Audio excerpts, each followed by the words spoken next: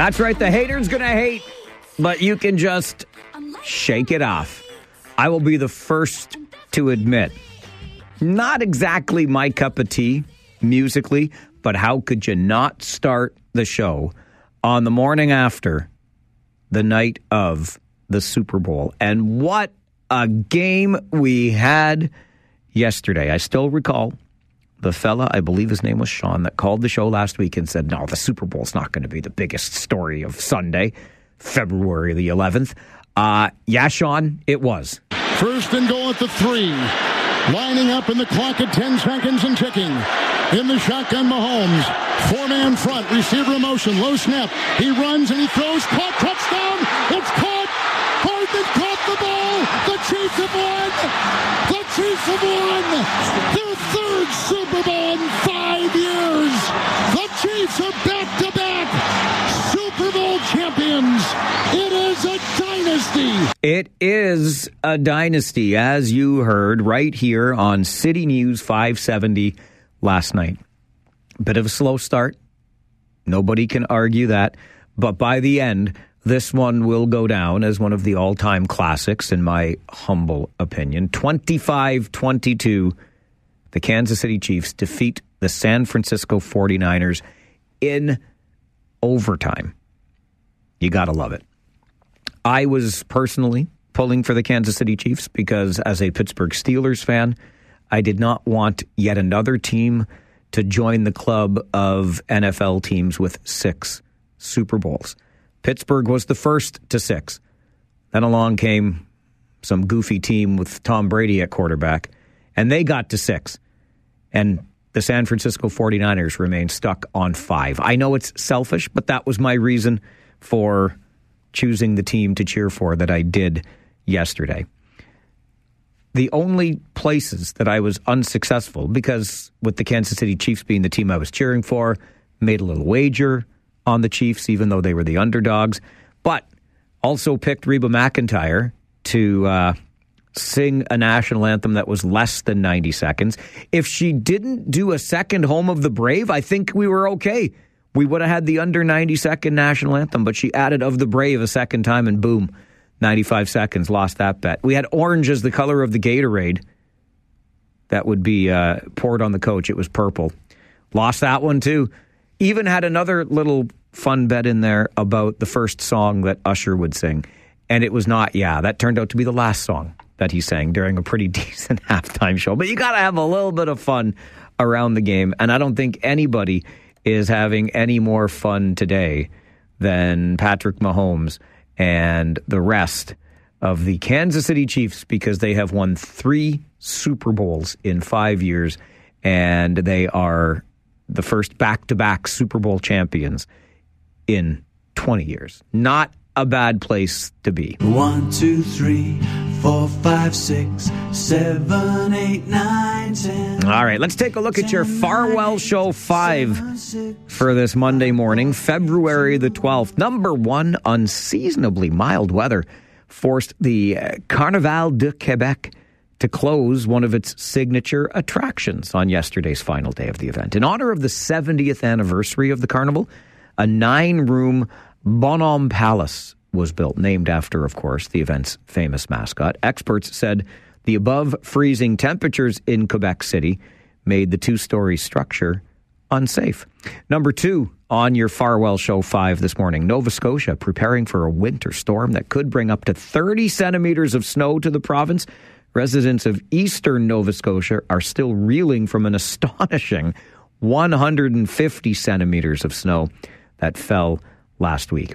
Number 3, it was a rough weekend for the Kitchener Rangers, who lost road games in Kingston and in Ottawa. The winning goal was scored against the Rangers with less than 2 minutes to play in both weekend games.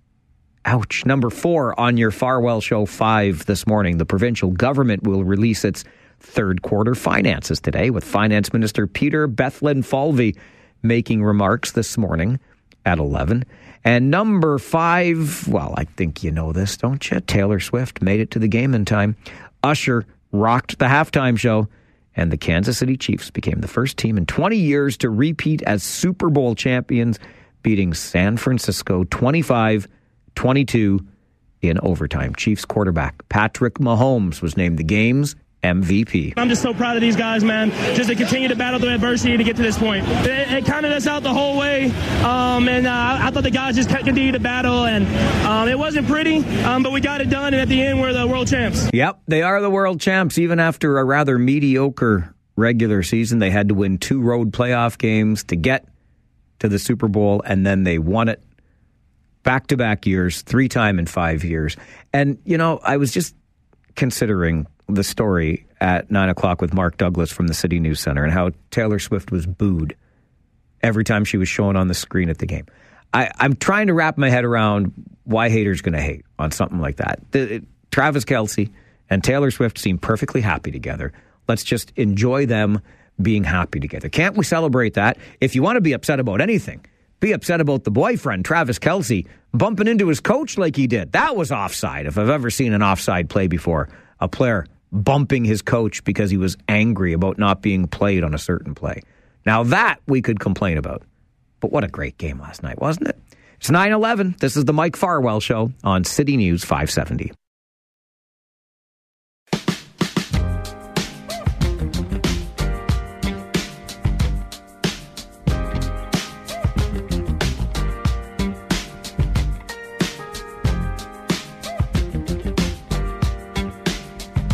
If you get to work a little tired today, that's okay.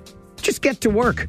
A lot of people, some of whom I even know, book this day off annually because they know they'll be enjoying the big game the day before, so they make sure they book the day off following so they can rest and recover. Not a bad strategy if you can make it work. One of our strategies here on this show, as I think you know very well by now, is that the minute we begin the show every morning at 9, Devin Robertson, the guy on the other side of the glass, flips a switch and all of a sudden the phone lines are open. We love to hear from you at any time during the day. Of course, we dedicate a full hour from 12 until 1 with the 12 o'clock talkback, but you can reach us anytime to talk about the stories we discuss on the show. 519-570-2545, star 570, and 1-800-570-5715. Bob is with us this morning. Good morning, Bob. Good morning, Mike. I just have a little rant about this Taylor Swift, Travis Kelce thing. All right. Now, you say the haters can hate, but we're trying to watch a football game, and it's constantly seeing Taylor Swift on the screen, seeing this, seeing that. Like, just show the football game. Show the people who are playing. Show the good plays. We don't need to see how Taylor Swift reacts to every single play, every single catch her boyfriend makes. Sure, it's great they're happy. I'm glad they're happy, but it's just too much hype. I looked on FanDuel yesterday, Mike. You could bet on, like, there was, I think, at least 6 Taylor Swift bets for the football game. That's awesome, though. On Taylor Swift. You could. It's not awesome, Mike. It is awesome. It's not awesome. It's a football game. It's not a concert. Yeah, but people want to see the concert. They should listen to the concert. But there wasn't a concert. Okay, so just let me work with you a bit on this, Bob, because I get it. Initially, I'm like, I don't want to have a soap opera as part of my football game. I just want to watch a football game. But how many plays did you miss during the Super Bowl? Not many. I watched all of them. Right. So when they show Taylor Swift, you're not missing the football game. There is so much downtime in a football game, they might as well show a pretty girl. I guess, but it's why, like, they don't show anyone else. They just show her. That's not true. They went around, they showed all these celebrities that were there yesterday. I was glad we had people in the house that could tell me who they were. Adele was there. Jay-Z and Beyonce were there. Joe Montana, I saw multiple times. They showed all kinds of people. Okay, but it's not just this game, Mike. It's been all season, every single time. No, only when Kansas City's playing. Yeah, okay, yes. Yeah, that's what I'm saying. Every single time. But that's what I'm saying, Bob. It's just Taylor Swift. But you didn't miss a single play. Every single post ESPN's posting, it's about Taylor Swift. Not every single post. There's 3 posts. There's 3 posts a day. That's okay. About Taylor Swift. That's okay. No, it's not okay. She's the biggest star in the world. But it's a sports account. It's not meant for music. It's not music. It's Taylor Swift. Okay, but she's a musician. Why are we showing this on sports accounts? Nobody cares. People who are on ESPN care about the sports and the football game. They don't care about whatever else jazz is going on with Taylor Swift and Travis Kelce. You know what I think, Bob? Have a private relationship. It doesn't need to be this public. Well, Thank you. Have a good day. Okay, okay. He wanted to make his point. He's upset. Unfortunately, there's a part of me that feels bad for Travis Kelce and Taylor Swift because they cannot have a private relationship. I think there's 53 people on a football team. I guarantee you 52 other people on that football team have a private relationship because they don't have superstar partners. But unfortunately for Travis Kelce and or Taylor Swift, she does, he does. And so it becomes a big thing. And listen, I get you on the sports account and the game being a sporting event. But if it's one thing we know for sure, it's that every single entity out there, from broadcast to sports to whatever, is looking for a way to make more people interested in their product. And you know what? If ESPN, I don't follow them on Instagram, but if you're saying they're posting multiple times a day about Taylor Swift, I guarantee you, Bob, if you're not the person that's interested, there are other people in your life probably that are interested in that. And that's a good thing for ESPN. That's all. Kyle, good morning. Why are people complaining about 30 seconds of her video time versus 3 hours of football? Well, that's just it, Kyle. And it's not even 3 hours of football. It's not even her. It's not like she goes to the place and controls about who shows her on TV. Her and her boyfriend. Like, it's not like they go to the game and she's like, hey, put me on TV for 30 seconds or put me on TV for 45 seconds. She's there just like everybody else watching a football game. And the fact that people are complaining about 30 seconds over 4.5 or 3.5 hours of football, you know, give your head a shake here, people. There's worse issues like that. Like you said, that guy going after the coach. I mean, I'd rather talk about that than... No kidding, eh? Like, if you want to get on the Travis and Taylor relationship thing, I heard Travis Kelce say earlier this week when he was asked about it, well, people just don't like us because we're putting all this kindness into the world. That's our, something along those lines. I'm like, dude, it's not kind to bump your 65-year-old coach and almost knock him over. No, not at all. I thought if I was the coach, I would have benched him for the rest of the game. I mean, I don't care how big of a player you are. I don't care if he's a superstar. You always act professional. And the fact that he did that, I would have benched him for sure. But anyways, nobody wants to talk about that. So that's all I got to say. Thanks there, Mike. All right, Kyle, I appreciate it. We can talk about 30 seconds or 45 seconds of Taylor Swift versus a almost 4 hour. Well, it was over 4 hours. That winning touchdown didn't come till close to 11 o'clock last night in overtime.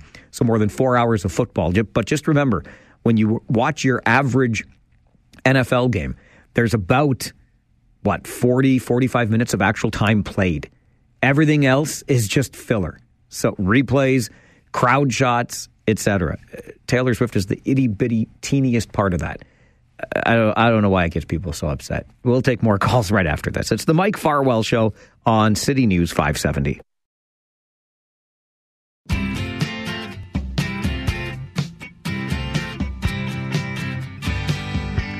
.26, 4 minutes away from an update in the City News Center. Lots of time to talk to you, as always, on the show. Let's go back to the phones. Paul, good morning. Morning. How you doing? Hey, I'm okay. How are you? Still vertical. Attaboy. You mentioned a name there that triggered a memory. Okay. So I figured I'd give you a buzz. I was sitting in... Before I retired, I traveled a lot. I was sitting in San Francisco airport waiting for a connection. I'm just sitting there, and everybody's going, oh, Joe Montana's on this flight. Joe Montana's on this flight. So I start looking around, and trying to see if there's somebody there that I recognize or something. But they keep going, Joe Montana's on this flight. Joe. So I go to the guy next to me. I said, who the hell is Joe Montana? The look on his face, he just thought that I cursed out his mother or something. Joe Montana, that's our greatest. I think was he a quarterback or something? Yes. I don't know. I think he scored, so many. I don't know how many baskets he scored, but listen, this guy's going on the greatest, whatever of, some team in San Francisco. That must have been football too, was it? You're a funny guy, Paul. You brought your sense of humor Monday morning, didn't you? Hey, it's a true story, though. I had no idea as to who Joe Montana was. I recognized the name. But now if they'd have said Joe Namath, I'd have said, oh, that's that guy in the pantyhose commercial. Okay, Paul. That may be going before your time. Thank you for the call. Always nice to hear from you. I'm trying to remember which commercial Joe Montana did. I don't think he did the one for the isotoner gloves. That was Dan Marino, right? Anyway, Joe Montana, even I could admit, not the greatest. No, that was TB12. The original TB12. Terry Bradshaw, greatest quarterback to ever play the game. I will not take arguments. But Joe Montana was pretty special. It was good to see him last night. And I would have been kind of excited to run into him in an airport. Frank, good morning. Good morning. I just wanted to comment about the gentleman that was complaining about Taylor Swift. Yeah. I could hear just the tears running down his face. He was so upset. Taylor Swift got 55 to 58 seconds out of a 4-hour broadcast yesterday. That's it. This guy probably complains when he orders on Amazon some pillows, gets them to his house, and they don't match his decor, so he puts down a 1-star review. Complainers. It's so crazy. Frank, thanks for the call. I appreciate it. Look, you're welcome to rant against the, as Frank points out, approximately 55 seconds of screen time that Taylor Swift got during a 4+ hour football broadcast last night. You can rant about it if you want. But in all honesty, I think if you could just take a breath and look at it from above, I think you'd realize it is just, why would something like this upset you so much? Why?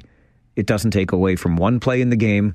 It doesn't take away from the exciting finish. It doesn't take away anything. It's just another part of it. It's definitely a misplaced rant. But hey, sometimes it just feels better to get it off your chest. Frank did it, and oh my gosh, I'm blanking on his name. Who called in it? Bob, who called initially, did it too. Fill your boots. That's something that we're able to do as part of this show. All right, an update from the City News Center is coming up. And then what about those businesses in that plaza on Victoria Street that the region just bought? What becomes of them in the days, weeks, and years ahead? We'll talk about it on the Mike Farwell Show. This is City News 570.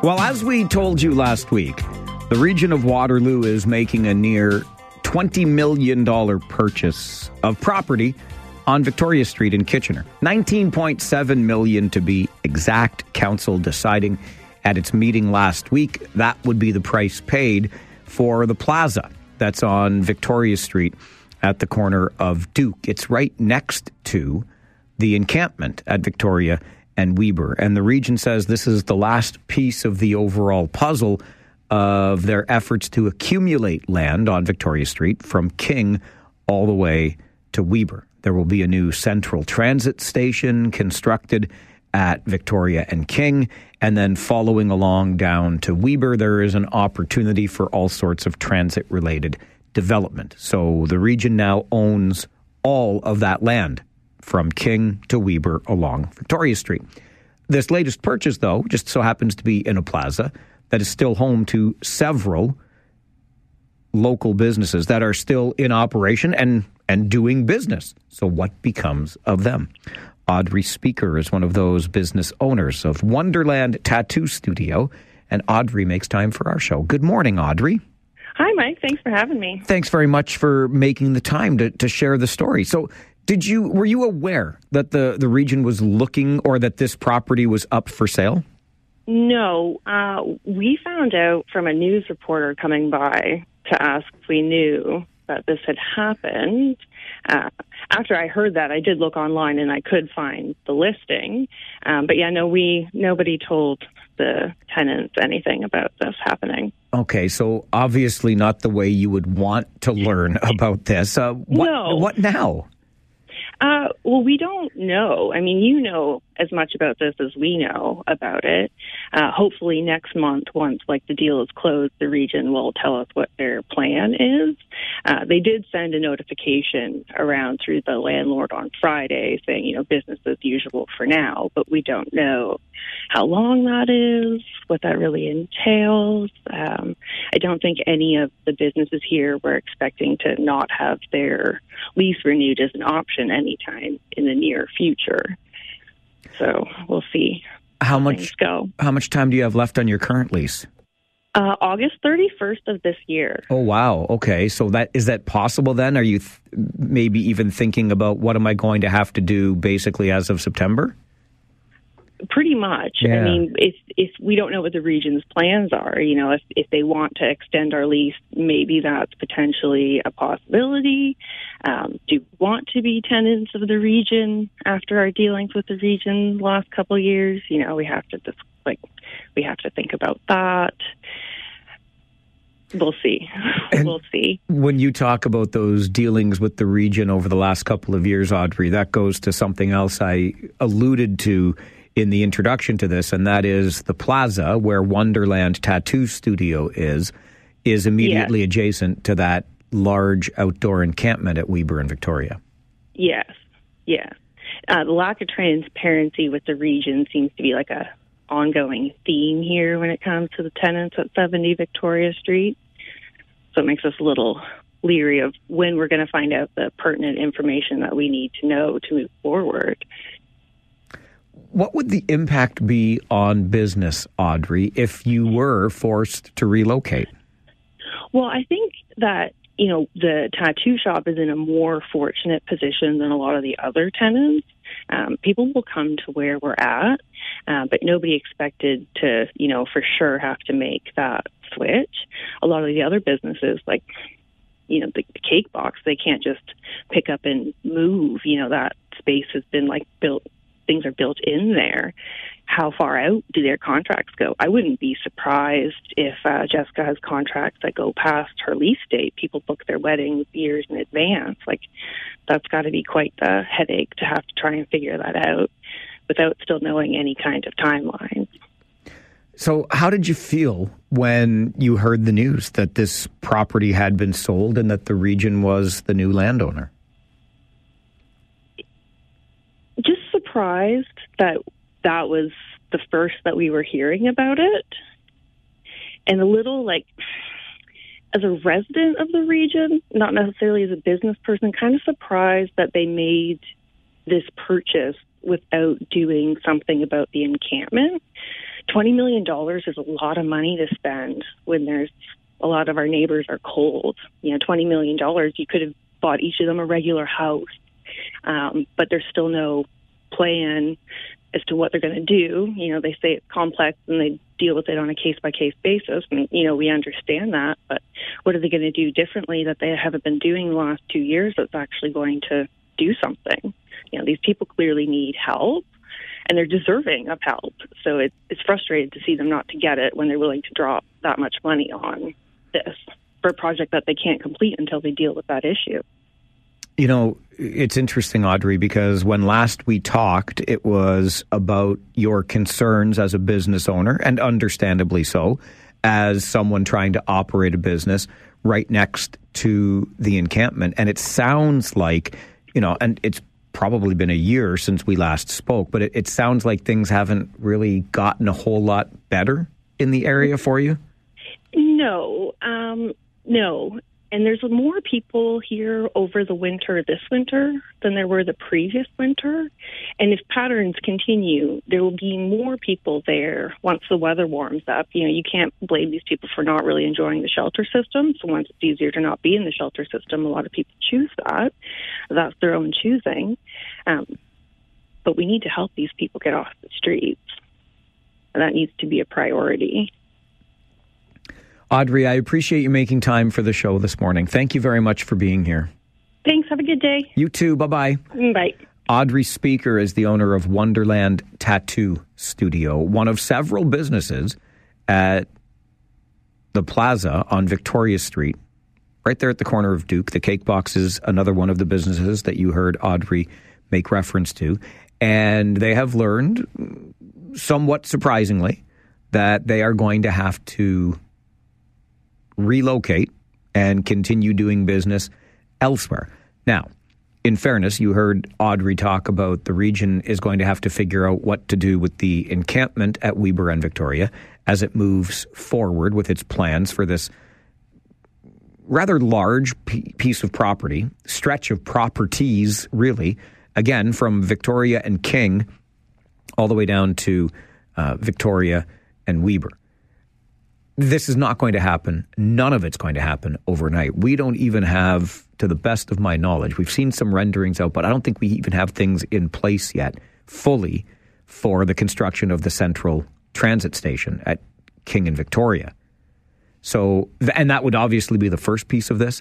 There is a lot more property from there down to Weber Street that will be dealt with, I would suspect, in pieces along the way, right? Start with the central transit station and then see what else happens. Maybe you can get some of it done concurrently and have a new building going up or some of this other transit-related development as the central station is being built as well. But it's going to be, I suspect, like we're talking years down the road here. It's not months for sure. Hopefully, and we heard Kitchener Mayor Barry Verbanovic tell us on the show last week that the city would be working with these businesses as plans move forward. So hopefully for the businesses there, it is a smoother transition. But lots of work to be done.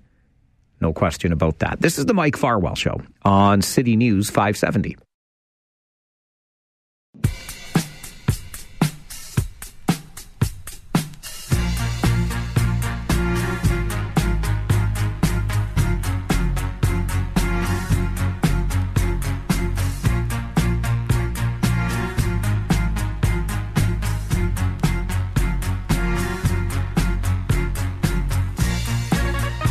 Well, you've no doubt seen those little orange scooters around town, right? The pilot project that welcomed them to our community began last year, and so successful was that introductory season that they are already planning for year number 2. Isaac Ransom is the head of corporate affairs with Micromobility. That's the company behind those little orange scooters, and Isaac makes time for our show this morning. Good morning, Isaac.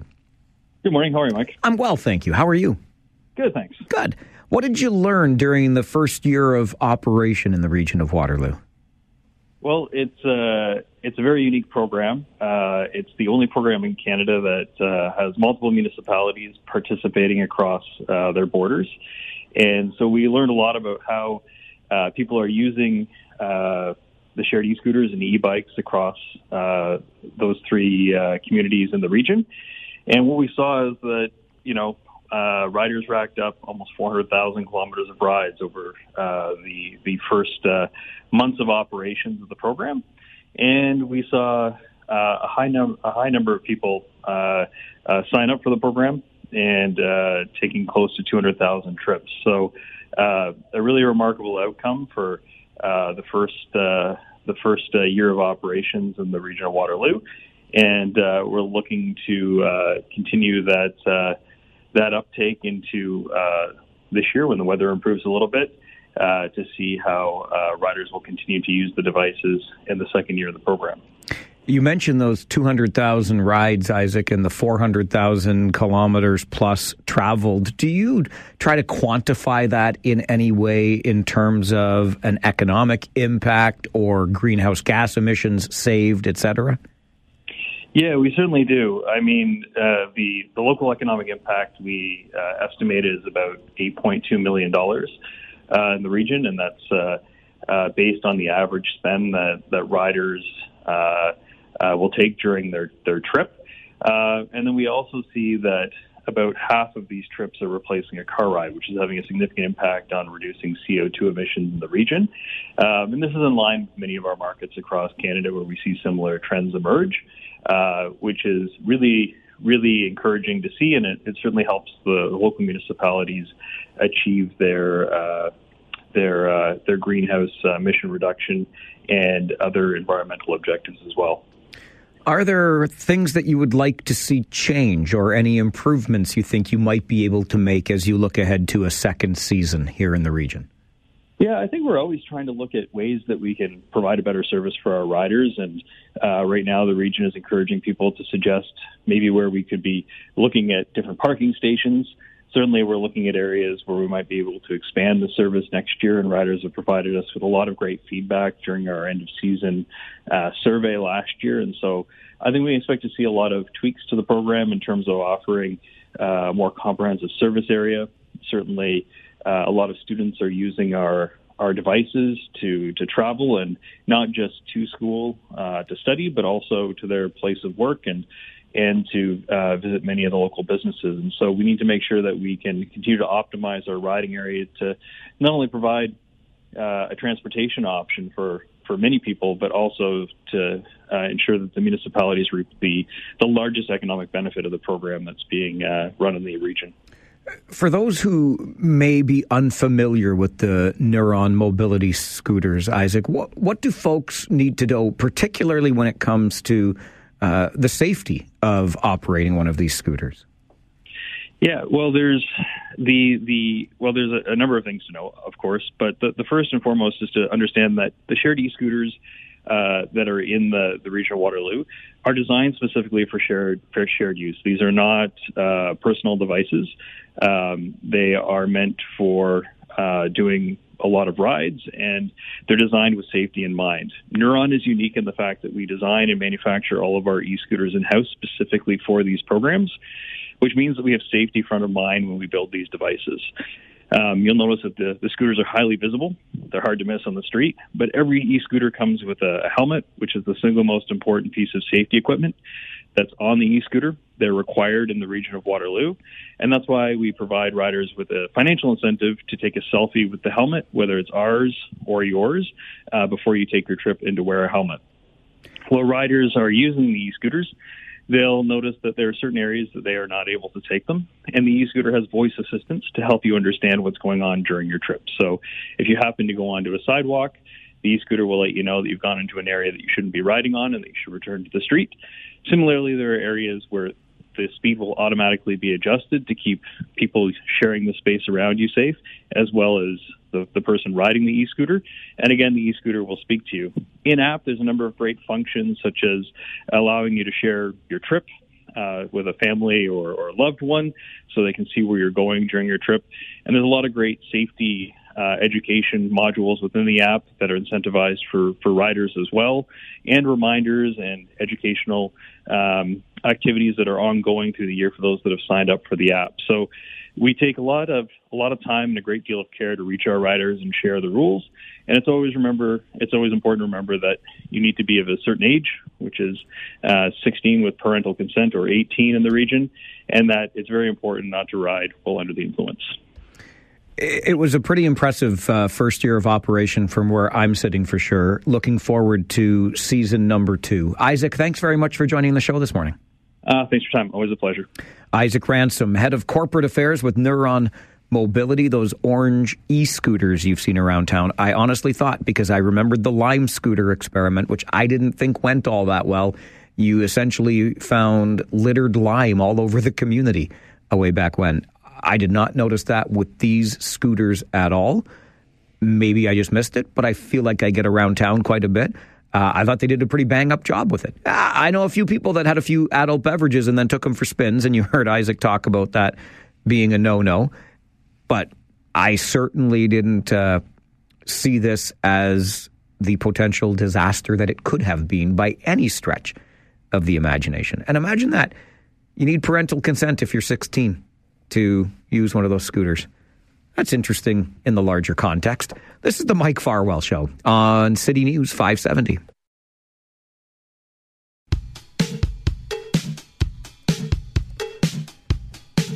Well, just like that, we are ready for an update from the City News Center. And then, are we ready for electoral reform in this country? We're getting closer, at least if you ask me, and you'll find out why I feel that way in our next conversation. This is the Mike Farwell Show on City News.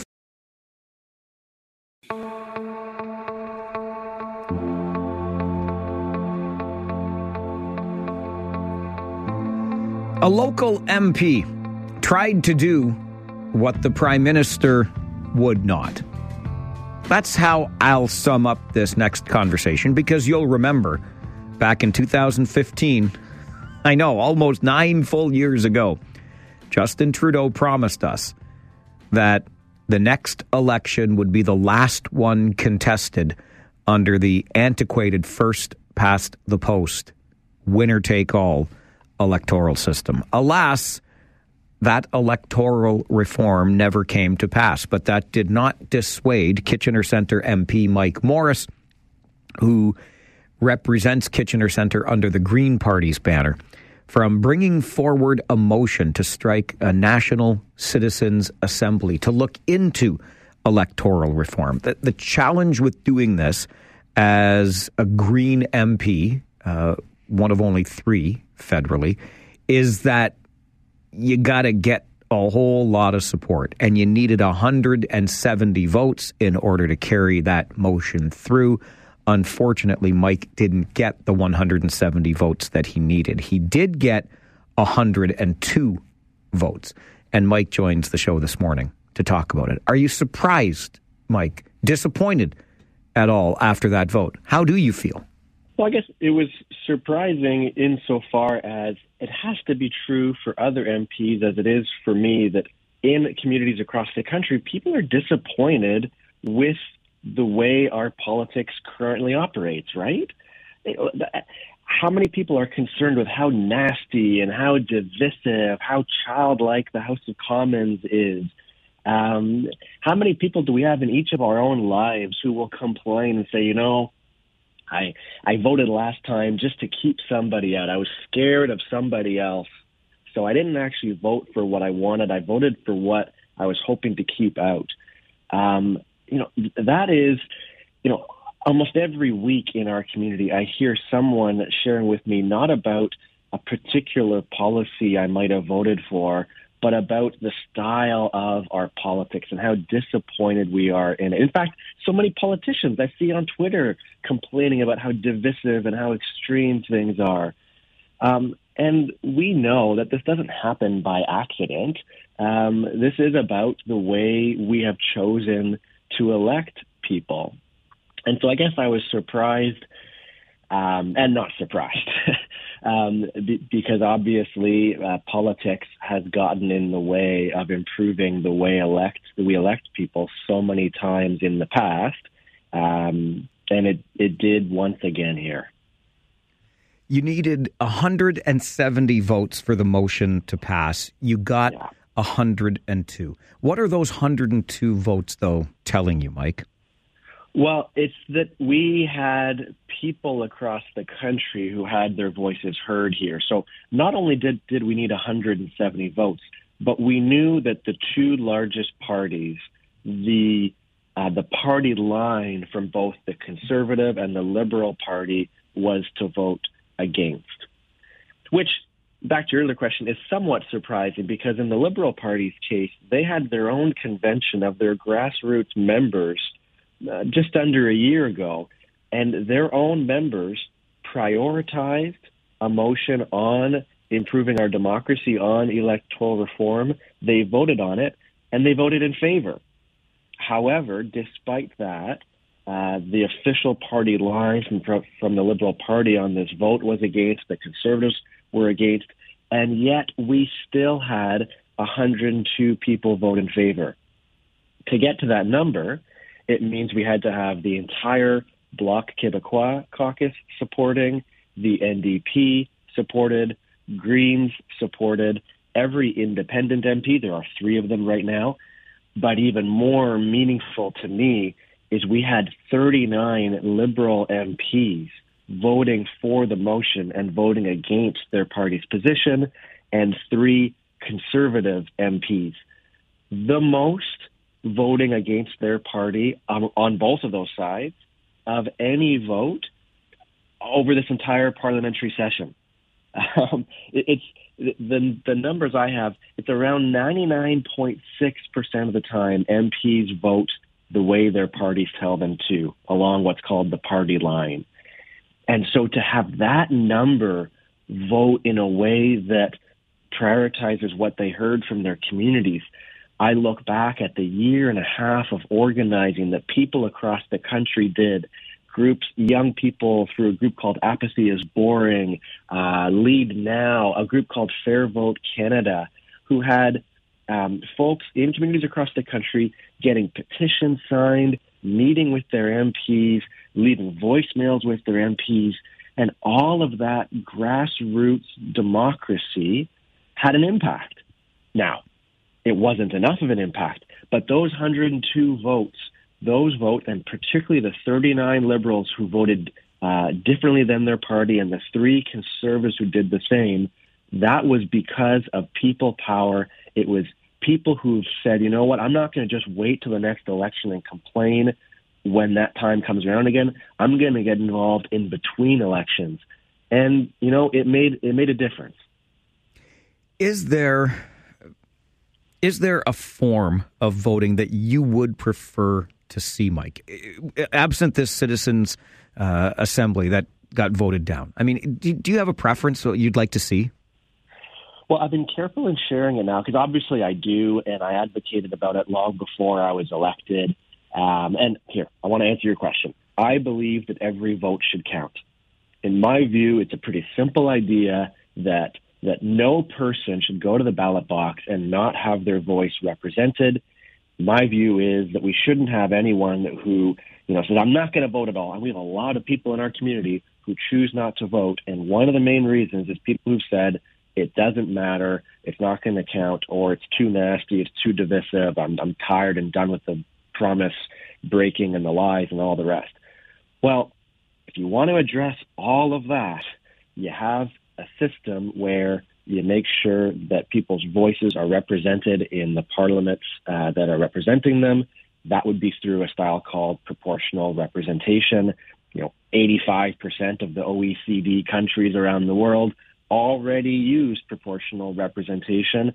We are one of the last remaining who have held on tight. In fact, our politicians who've held on tight to the fear-based winner-take-all, first-past-the-post. But as I say that, I also want to admit that now, as an elected person, I really am trying to take the politics out of it, and I am now in a system of politics.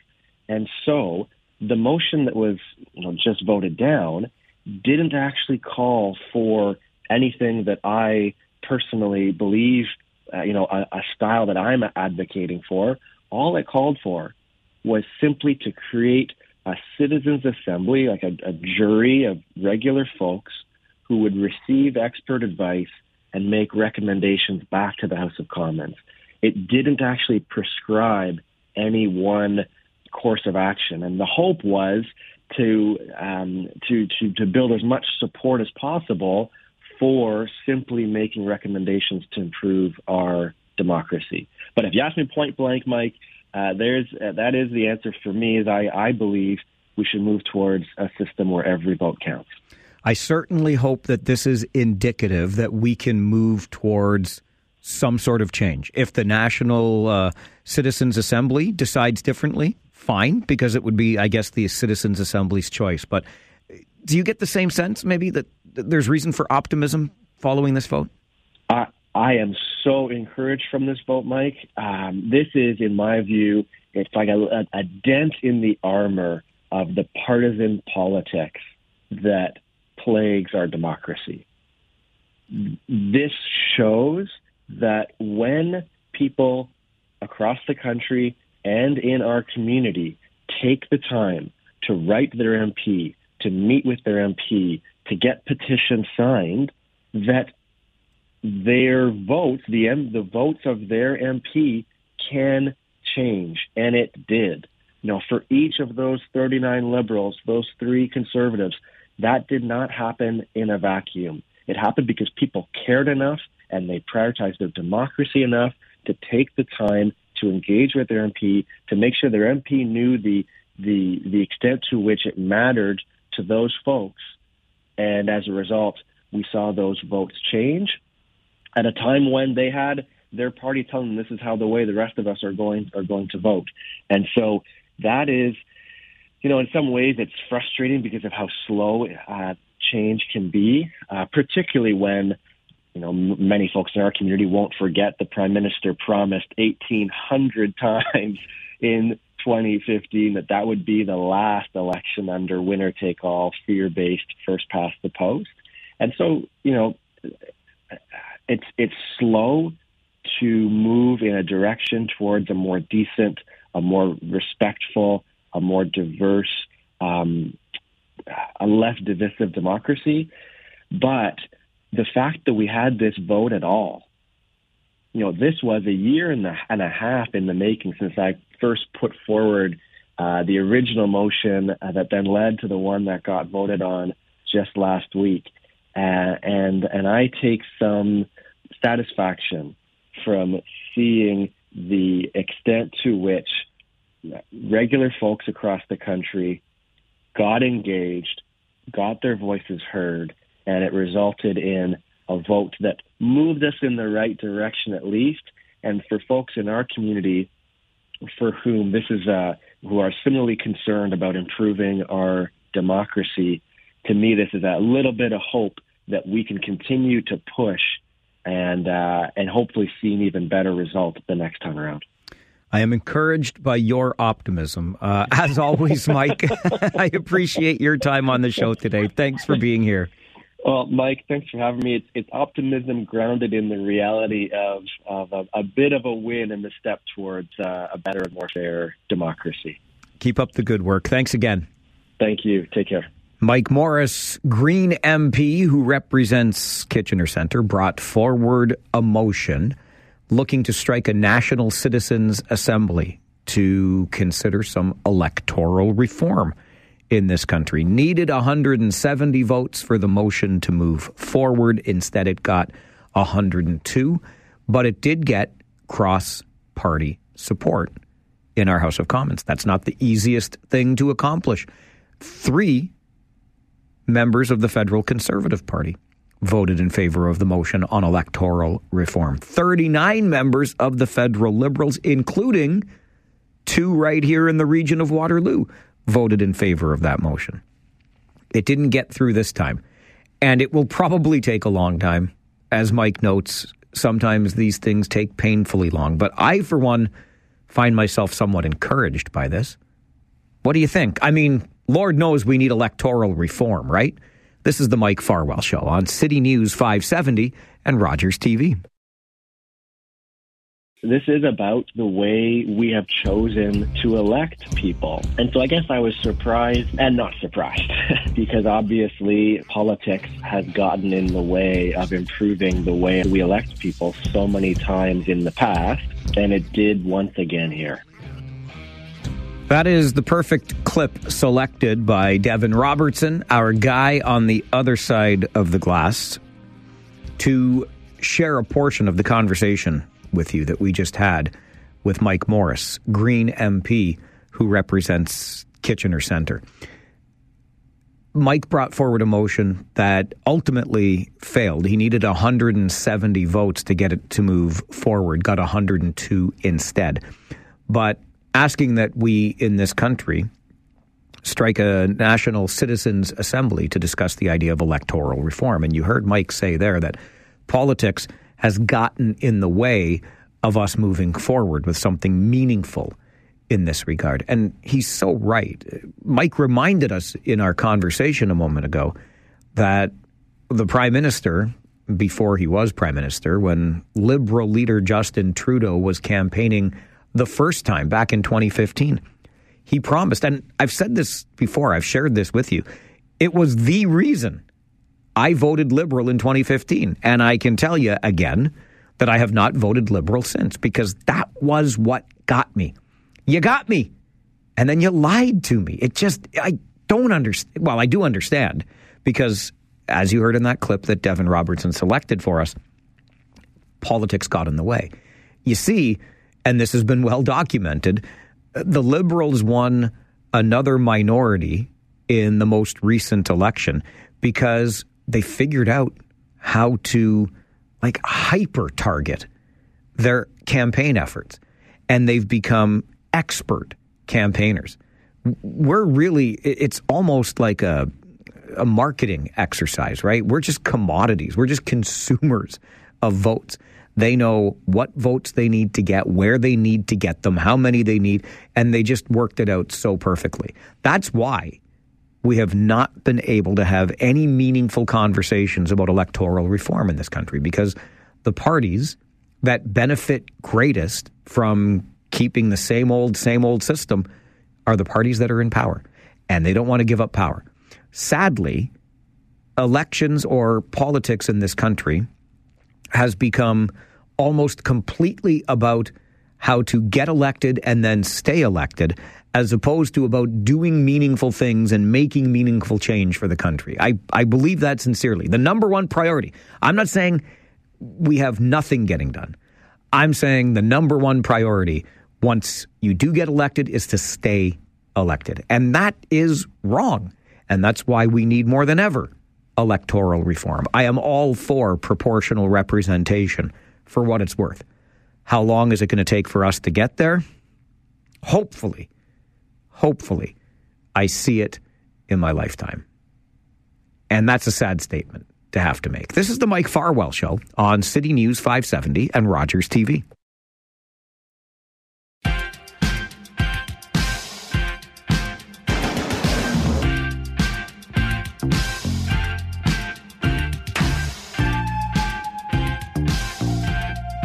Have you made your own love affirmation yet? Or seen them at Conestoga Mall in Waterloo? 2 days till Valentine's Day. Also 2 days until the end of this particular campaign. But it might not be exactly what you think. We will talk a little bit more about the Love-ffirmations before 11 o'clock. Also, there is a local band in the city of Guelph that is almost as old as the country. It is approaching its 150th anniversary, and there is a show upcoming that mixes the music with some comedy, so we will tell you about that as well. All of that coming up in the next 30 minutes. Right now, it's off to the City News Center for an update. You're listening to the Mike Farwell Show on City News 570 and Rogers TV.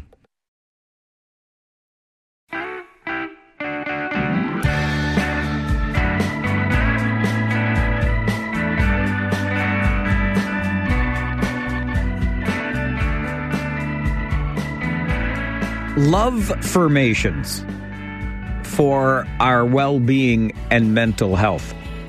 We'll get to that before 11 this morning. Maybe 10, 12 minutes from now. You'll learn more. I think it's a pretty cool idea, and it's on display in Waterloo as we speak. You can also see pictures for yourself on our Facebook page, facebook.com/The Mike Farwell Show. But before we get to Love-ffirmations, just ahead of Valentine's Day, of course, we take a closer look at a band in Guelph that is coming up now on its 150th anniversary, which is a remarkable thing indeed. It is the Guelph Concert Band, and its treasurer, Stephen Oliver, joins the program this morning. Stephen, why don't we just start with the band itself, because I must confess, and I'm a little embarrassed after all of these years of existence, that I had not heard of the work you do. So what is the Guelph Concert Band?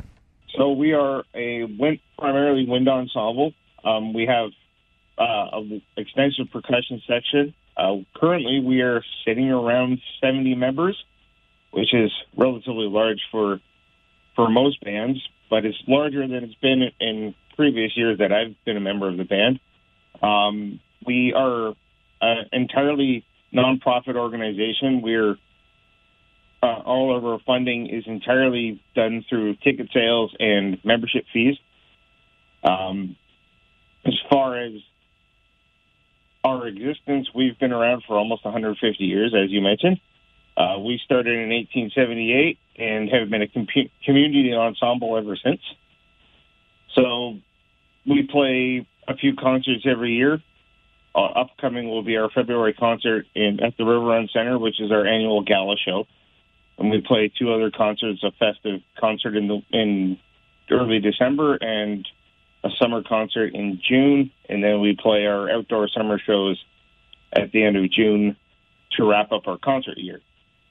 What was it, Stephen, that drew you to the Guelph Concert Band? I played music in high school, and after I've been long out of high school now, and about 8 years ago, my high school, Centennial CVI in Guelph, had their 50th anniversary. And that really got me engaged in wanting to play again, because I got contacted by one of the organizer of the program and by my former music teachers to come and play a concert. And I hadn't played in such a long time. And so they had some instruments available, and because I didn't have my saxophone at the time, and I went and played, and it was like, this really invigorated me to want to go back and play. So that was basically the catalyst for it, and I've been in the band ever since. You mentioned that 150 years of tradition for the Guelph Concert Band. I guess you'll mark that anniversary in 2028, but it's incredible to think not only that it can last essentially about as long as the country, be as old as the country, but also we know how challenging the arts and culture space is currently, Stephen, and how difficult the COVID years were on organizations like yours. How did you make it to this point? Well, thankfully, a lot of management really came into play. We did shut down, obviously, for a couple of years, and then once things started getting back to somewhat normalcy, we were doing outdoor rehearsals during the summer for a little while, a couple of years back, and then come September 2022 is when we started doing full indoor rehearsals again, and that definitely helped us get rolling. It's been challenging with the cost of increase of rental space and things like that to maintain profitability as a nonprofit organization to pay those rental costs and stuff like that, right? But we've managed to thrive, and we're getting back to where we were. We do have a new artistic director and conductor now, a gal named Lauren Helmer, who is actually a former classmate of mine from high school, and she came in December 2022, and has been leading our ensemble ever since. You mentioned that at 70 members, it's a rather large ensemble for a wind ensemble. Do you have room for more members? Is this open to the community to join? It is entirely open for anybody to join. Anybody who wants to come and play with us, they're more than welcome. We are currently in need, actually, of, in particular, euphonium players. So we only have 2 at the moment. We started out with 4 or 5, and unfortunately a couple have had to drop out because of other commitments and things of that nature. So that's definitely, but yes, we're open to everybody. If you love playing music, you're more than welcome to come and join us. You mentioned that gala show coming up on February the 25th, Stephen, at the River Run Center, and there's a comedic element to this, if I can put it that way. Oh yes, we're very much looking forward to this one. So we have a comedian coming as our MC, Jackie Perico, who's absolutely hilarious, by the way. I was listening to her latest Juno-nominated stand-up album recently, and she's going to be a riot. We're looking to have so much fun with this. So our music will consist of music, obviously, from comedy shows and movies and stuff like that. So your Looney Tunes and like Fox comedies like Family Guy and The Simpsons and stuff like that, as well as some older material like Mary Poppins.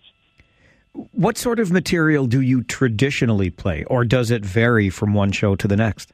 It does vary from one show to the next. So in the wintertime, we play like more Christmas and winter-themed music.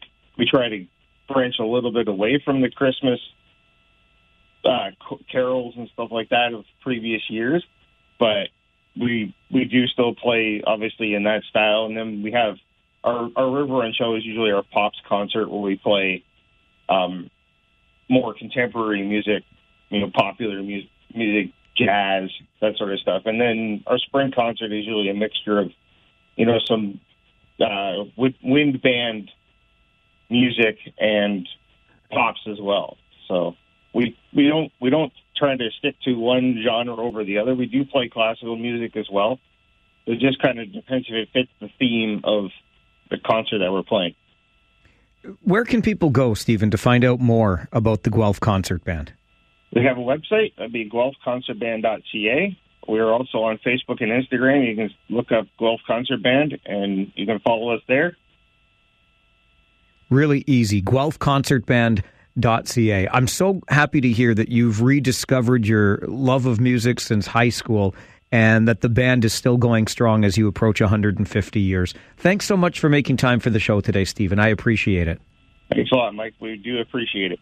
Stephen Oliver is the treasurer of the Guelph Concert Band, almost 150 years strong in the Royal City, and I would never have known if not for an email that Stephen sent me, and that led to the conversation we just had. Again, the website is really easy, guelphconcertband.ca, and looking ahead to next Sunday, the 25th, at the River Run Centre, you can enjoy the show, just the funny bits. It'll be a mix of music and comedy hosted by Jackie Perico. guelphconcertband.ca, the site you can visit for more information. All right, we're going to take a quick break. When we come back, what on earth is a love-ffirmation? And why do I want you to care about it? We'll talk about that coming up on the Mike Farwell Show. This is City News 570 and Rogers TV.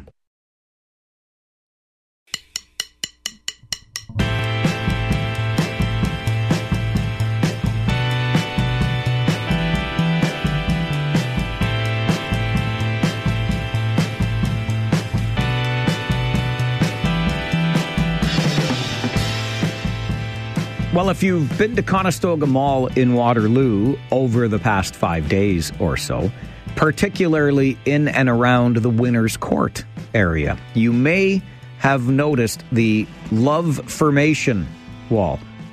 We're making up words as we go along, but as you approach Valentine's Day, why not Love-ffirmation? It's like a daily affirmation you can make, and really a lot of it provides an opportunity for some self-reflection. The beauty of this is that for every affirmation you make, Conestoga Mall is making a donation to Camino Wellbeing and Mental Health. The CEO at Camino Wellbeing and Mental Health is Tracy Elop, who joins us for a conversation this morning. Good morning, Tracy.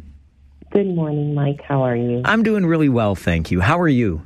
I'm doing great, thank you. Glad to hear that. And what a lovely idea. We've got some pictures posted on our Facebook page as well, so people can get a better sense of what this is. But what can you tell us about the Love-ffirmation wall at Conestoga Mall? Well, you gave a lot of good information about it, Mike, already.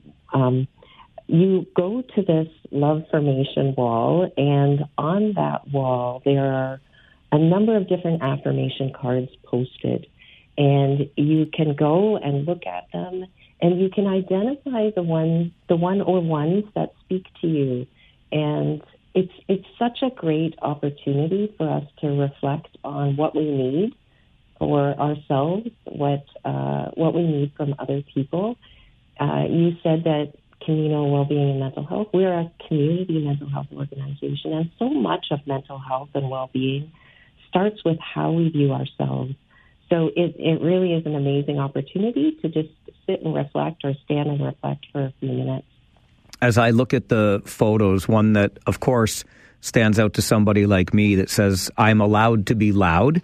I think I've become comfortable with that over the years. Another one, though, that really resonates, I am beautiful, I love my body. And we know that body image, self-image is so hard for so many. Why is it important for us, Tracy, to maybe, if we're at Conestoga Mall, as this love affirmation wall is there until Wednesday, great. But even outside of the week that this has been happening in Winners Court at Conestoga Mall, why is it important for us to have these maybe even daily moments of reflection?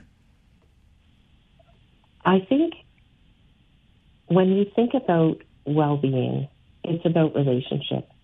And it's about the relationship we have with ourselves, and valuing ourselves and reminding ourselves that we are valued, that we deserve to be loved, that it's okay when things aren't going as well as you might think that you want them to go.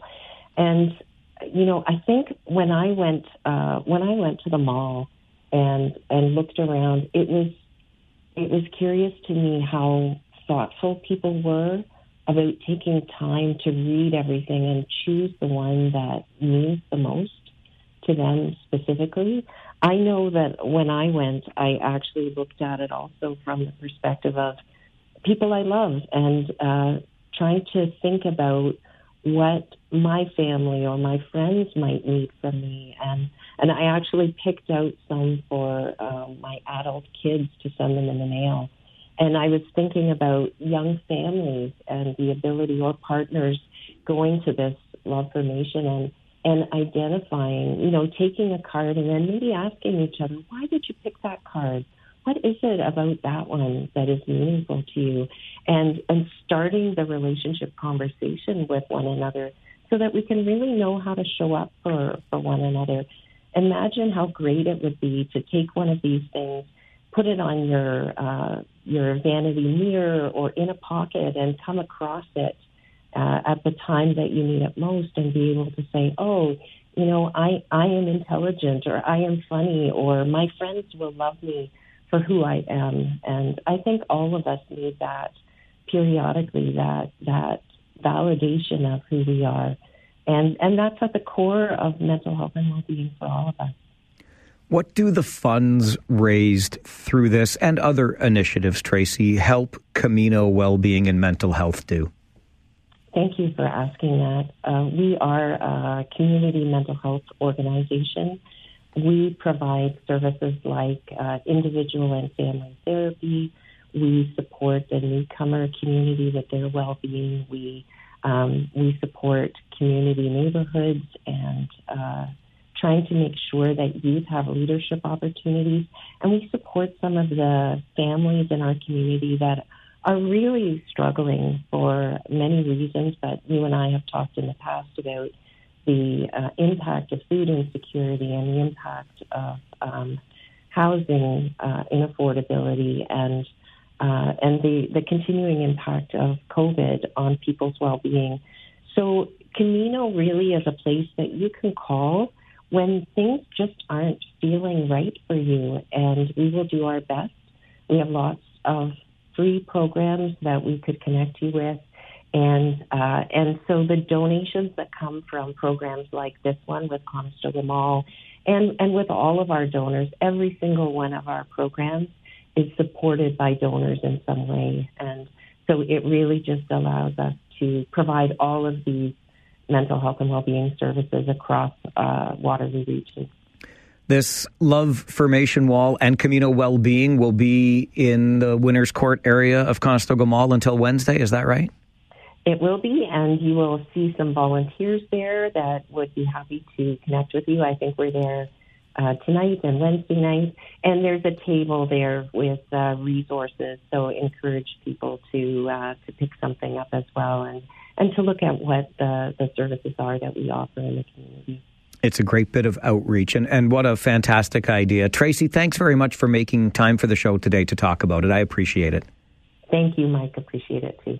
Tracy Elop is the CEO of Camino Wellbeing and Mental Health. There is a Love-ffirmation wall at Conestoga Mall in the Winners Court area. Just if you're there, and what a perfect place. In the hustle and bustle of a shopping mall, why not take a moment and pause and read that wall and see if one of those affirmations resonate with you. And for everyone that is affirmed, for every card that is filled out, Conestoga Mall is making a $1 donation to Camino Wellbeing and Mental Health. You call that a little bit of a win-win. And we're able to learn about it this morning on the Mike Farwell Show. This is City News 570 and Rogers TV.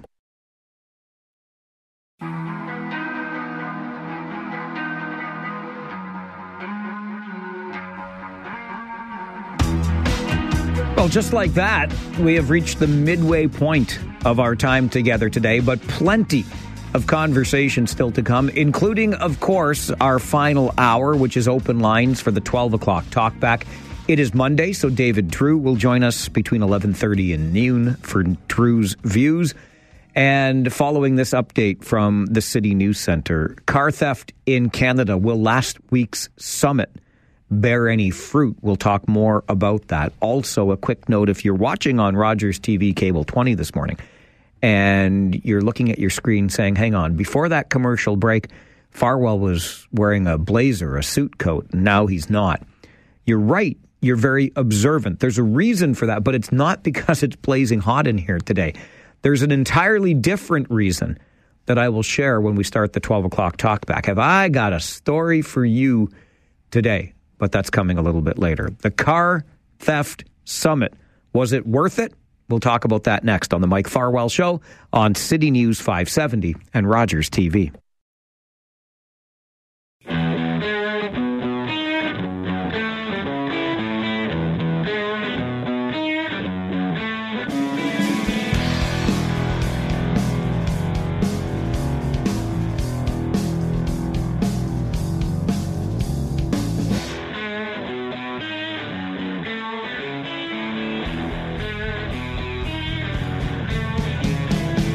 Well, there's no denying that car theft is not just a problem, but a major problem in this country right now. And perhaps no place is the problem greater than right here in Ontario. So take late last week and a national summit on the issue, during which Prime Minister Justin Trudeau suggested that perhaps his government would consider tougher penalties for auto theft.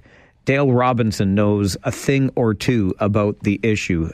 Dale is the owner of Stealth Motorsports and joins the program. Dale, good morning to you as well. Thanks for making time for the show. My pleasure, sir. What did you make of last week's conversation at this summit about car theft in Canada? So my affiliation with a bunch of groups that attended and a bunch of regional police forces that have skin in the game, let's call it.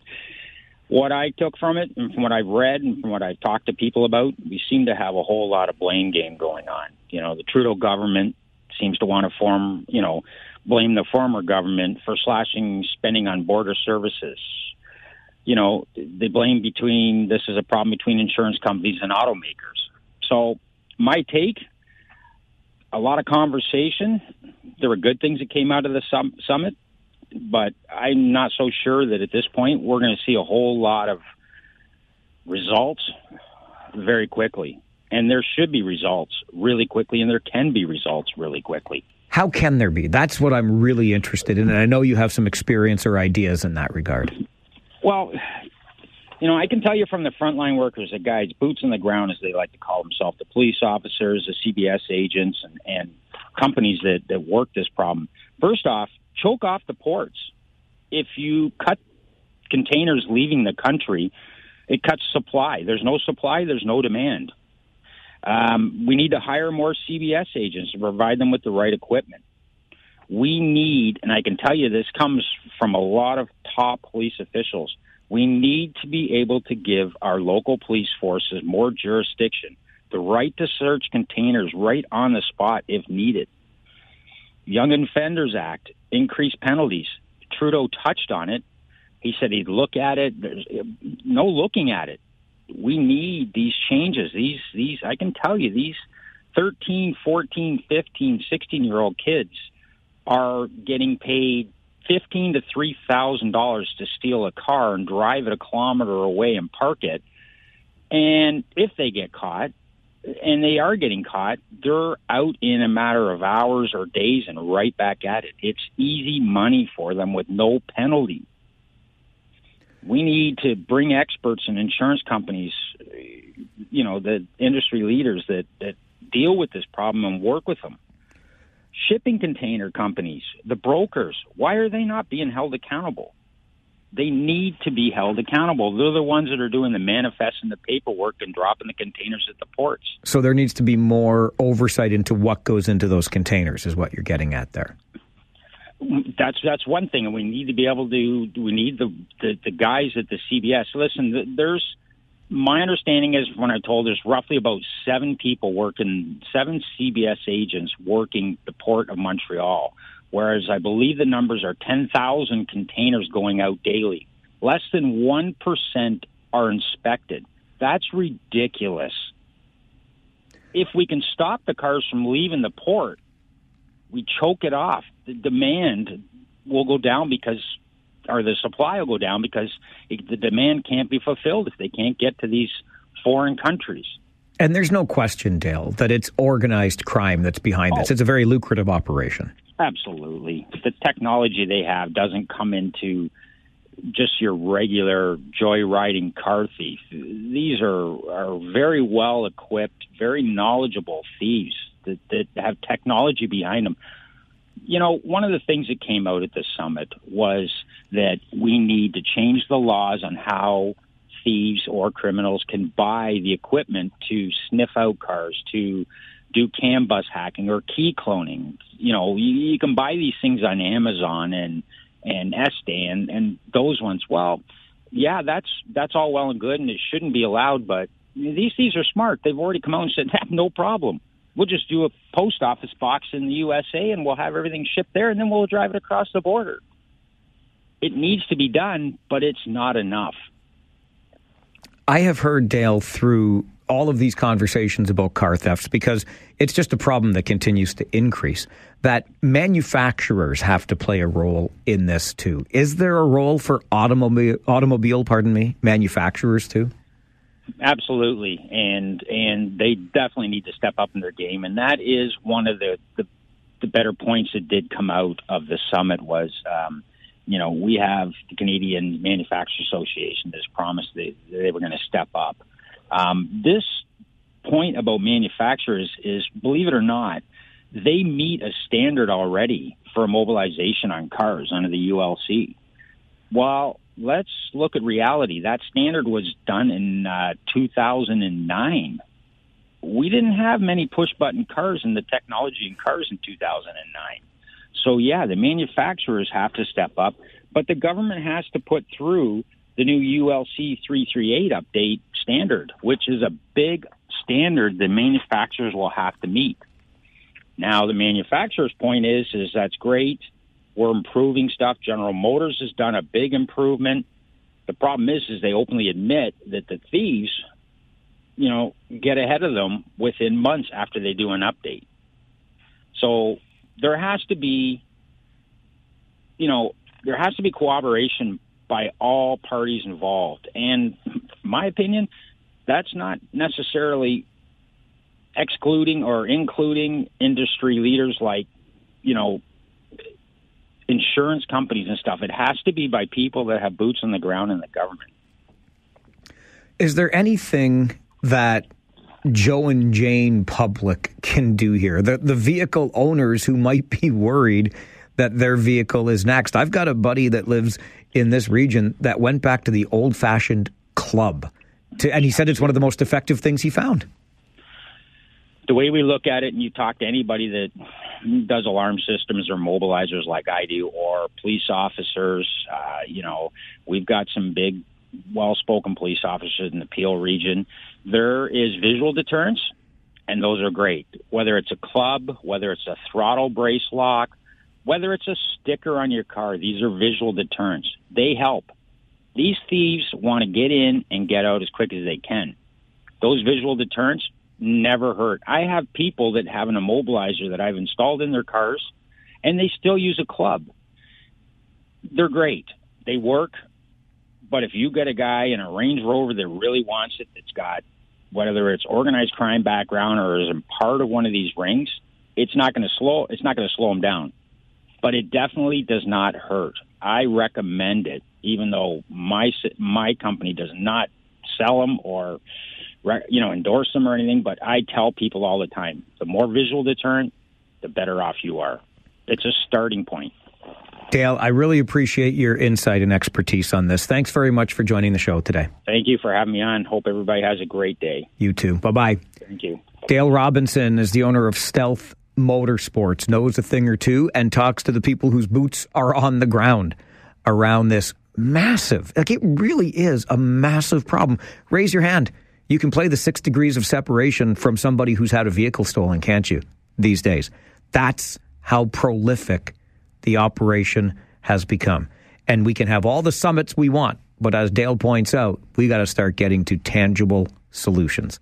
Stiffer penalties? Sure. What about adding to the workforce with Canada Border Services?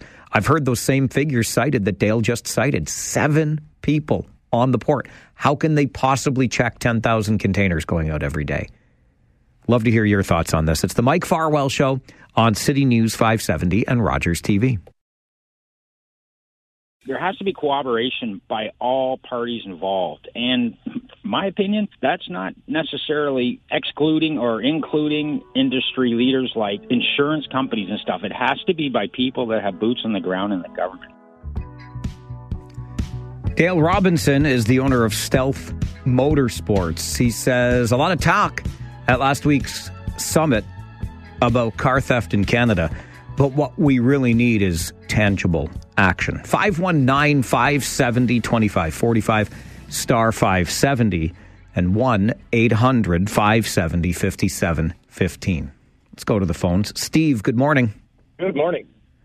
So, I've been paying close attention to this for quite some time now, and I know I've got a really unpopular opinion, probably won't be well received, but of all the proactive measures that we could take, asking the manufacturers to try and do something a little more secure, I'm all for that. But we know when it comes to technology, thieves are always way ahead of the curve. In most cases, thieves are the ones who actually draw the curve.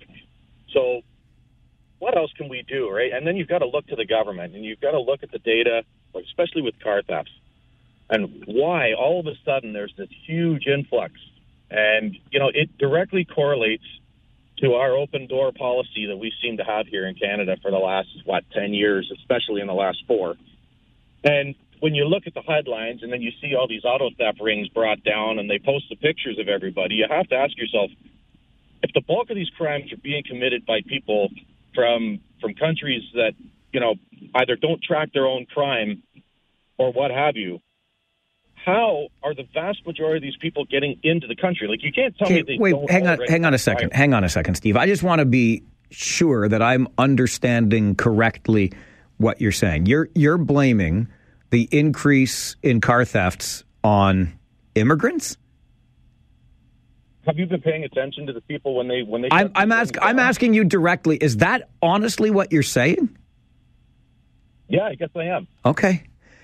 I'll just leave that one right there. I'll just leave that one right there because it's not a line that I am even remotely willing to draw. There are massive gaps in the system.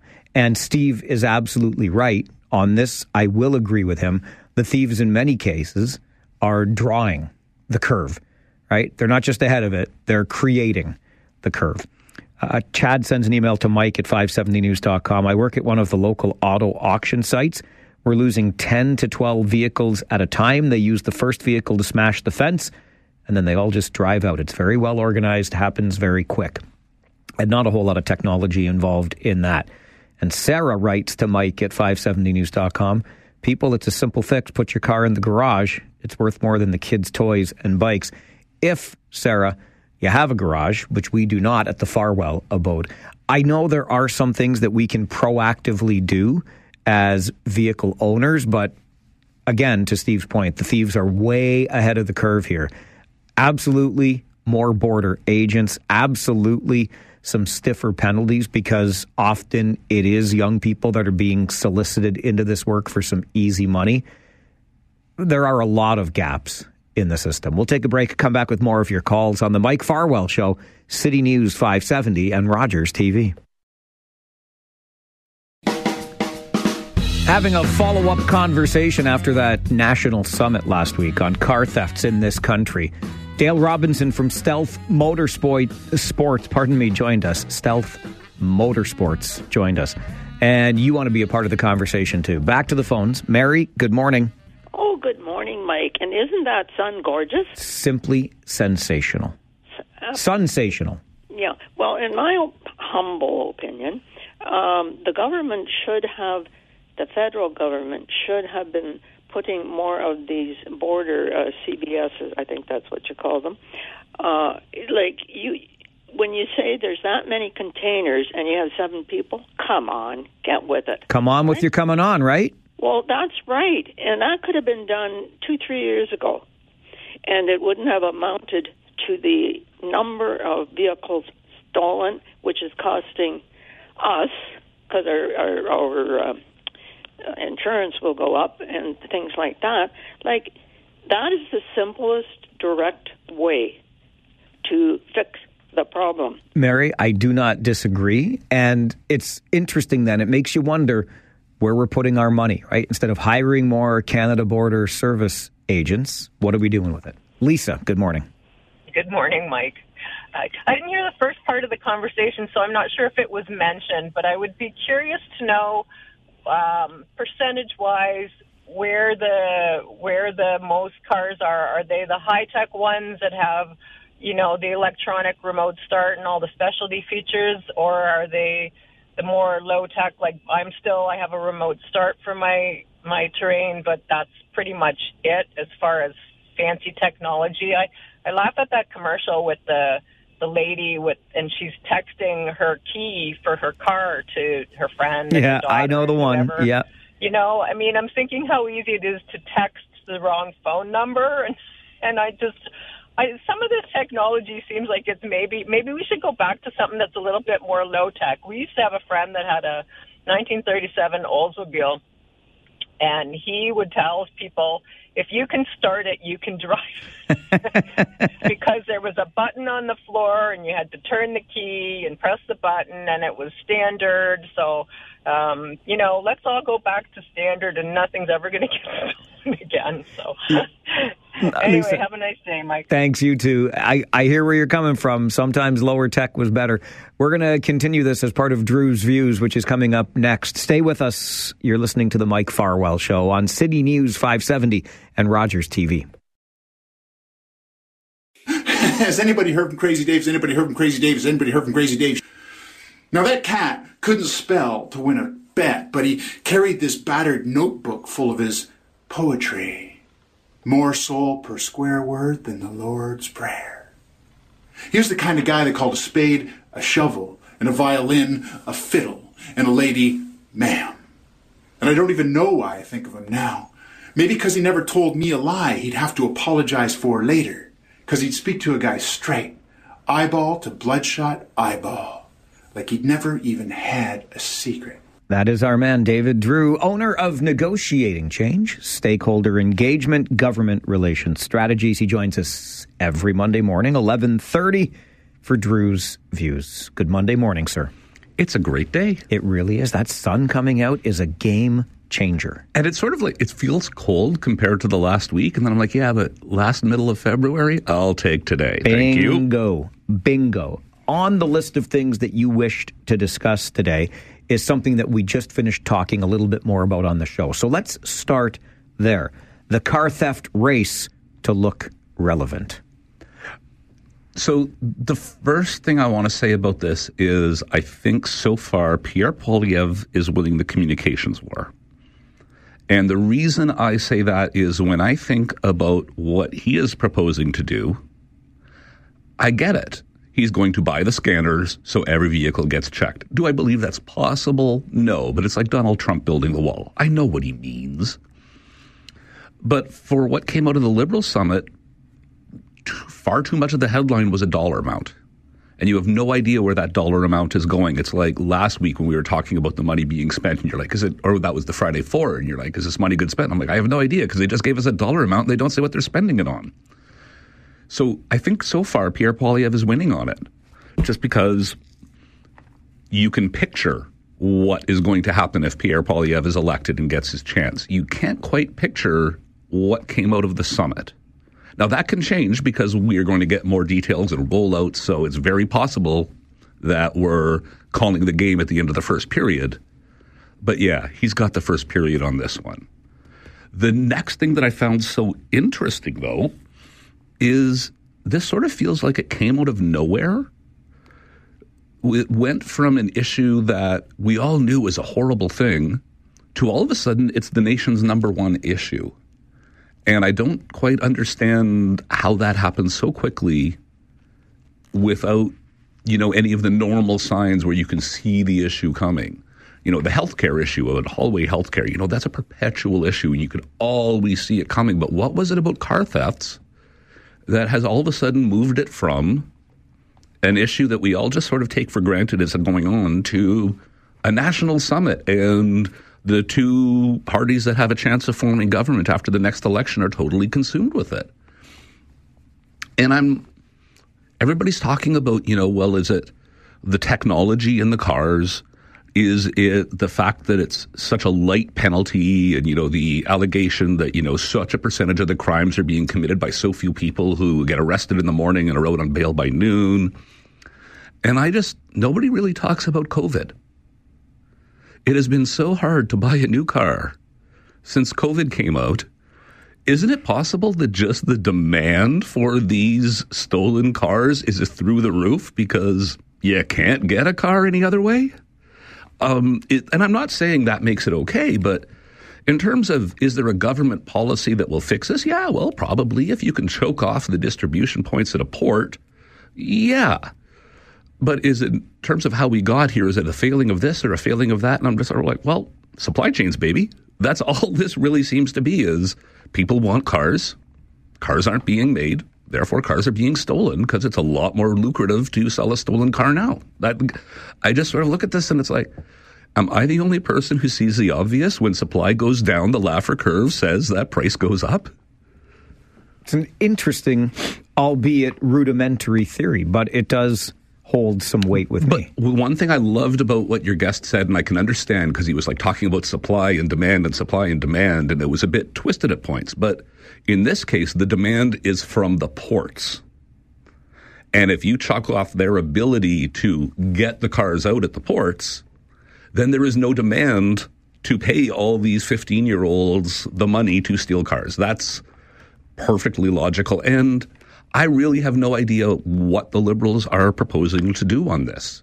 And that's okay. They have time to announce details.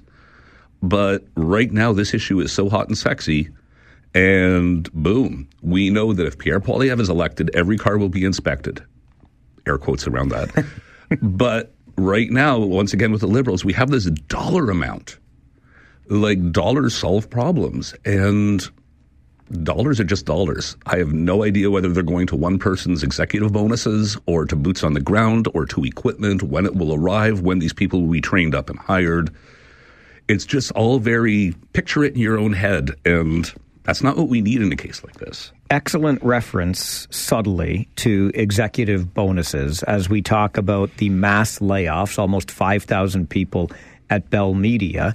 And, of course, media in this country has been the beneficiary of hundreds of millions of dollars in subsidy, and maybe some of that subsidy went to executive bonuses. I don't know.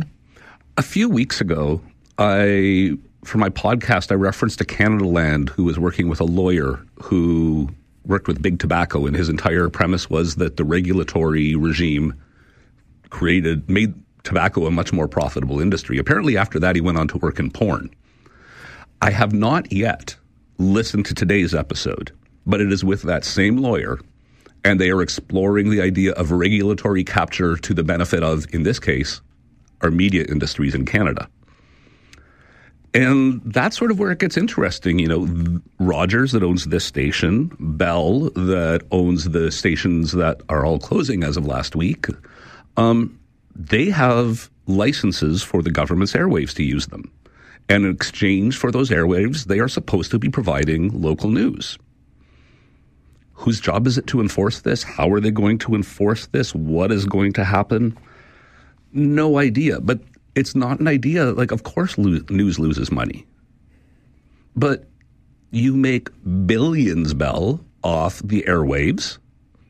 And part of the reason you get to make that money is the covenant that you will provide local news.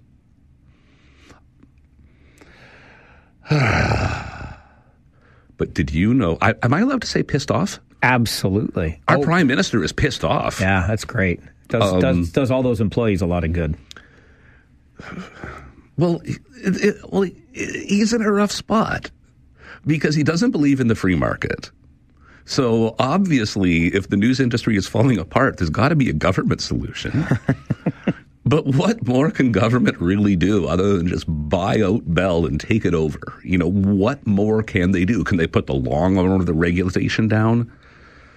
Sure. And let's be honest, Bell and Rogers as well are in a little bit of this boat of their own making, and I don't know that they had a choice, but all of a sudden Netflix came out, and all these networks and platforms started investing in their own streaming platforms.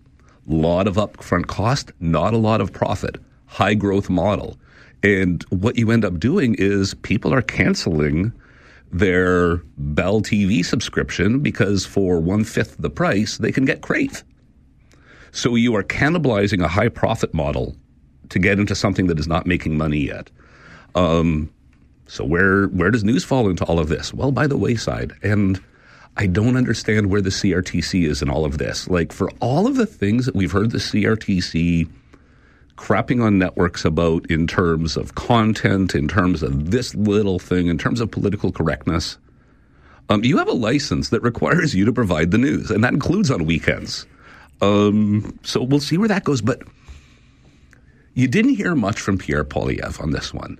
And that, to me, makes kind of sense, because if all of a sudden he came out now talking about the importance of a free and independent media, I'm not sure that even I would be giggling if he said that. He knows enough to steer clear of that one. But you had Justin Trudeau with his best drama teacher delivery talking about this, and it was very Shakespearean, and then he ended with, yes, and so I am pissed off. And it was just the... But David Eby, good local boy, St. Mary's grad, UW grad, former turnkey, now premier of BC, he gave the best line about this. And it was about 90 seconds. And, it's a lot easier for an NDP person to crap all over corporations than it is for a liberal or a conservative. But he talked about how these guys came in, bought these healthy local stations, cut them back, and now says there's no interest in watching them because. And he referred to their great contribution to the encrappening of the news in this country. He called them corporate vampires who had sucked all the life out of these stations when they purchased them. And it's so cool because, on the one hand, there's nothing provincial here.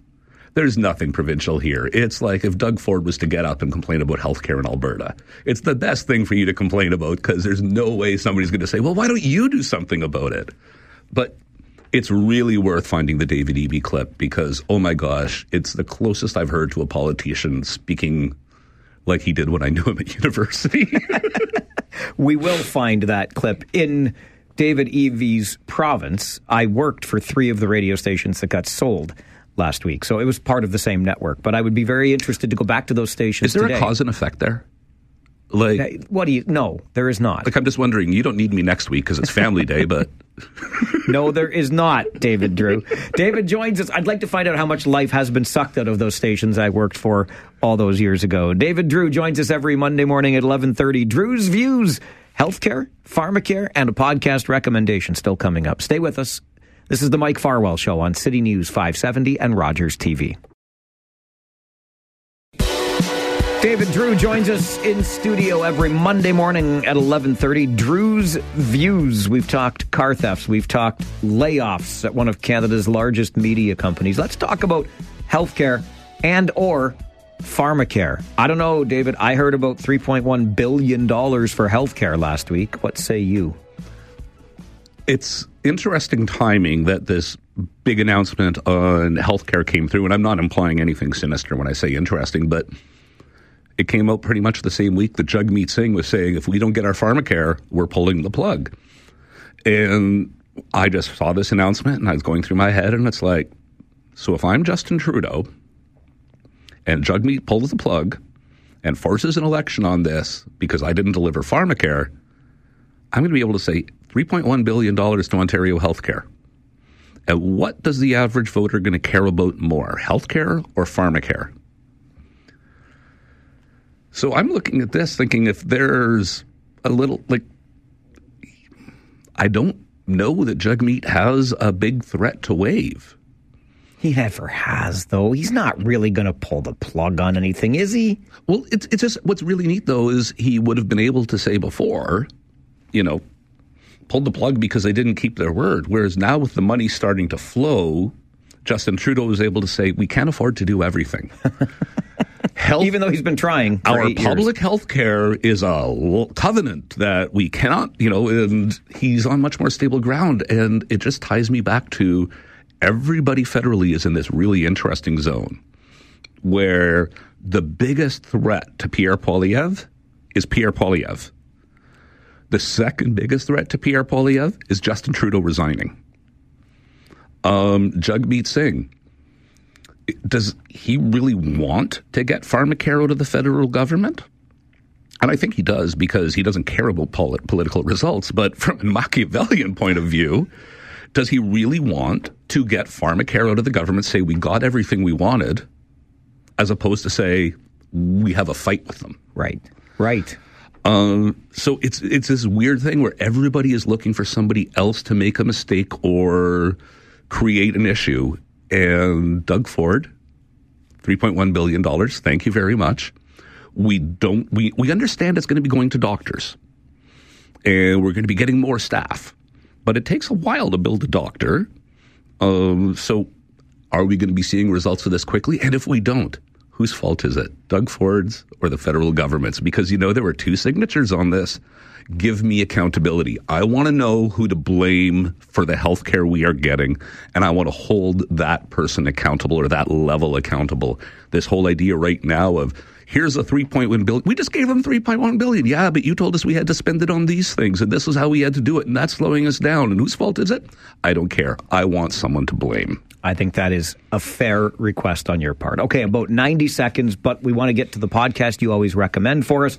This week is It's Political. It's Political, hosted by Althea Raj, and this week is Canada's consensus on immigration fracturing. And this is an issue we talk about a whole lot, not directly, but we talk about housing, and the immigration issue comes up. We talk about international students, and the immigration issue comes up. And I have always believed that Canadians are very supportive of a generous, well-functioning immigration system. The question we have right now is, are we supportive of a generous, not well-functioning immigration system? I don't see any evidence out there that Canadians are becoming more xenophobic or racist. But there is a whole lot of, we've got to take care of stuff at home before, the party's full. We can't trash the house anymore. We've got to fix the beams before we can have another party in this house.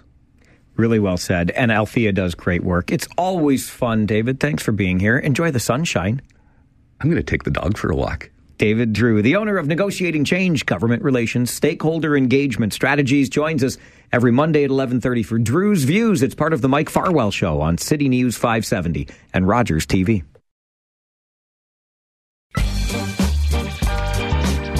We are fast approaching the noon hour, and an update from the City News Centre. Of course, the noon hour is also the hour at which our friends at Rogers TV Cable 20 leave us for the day.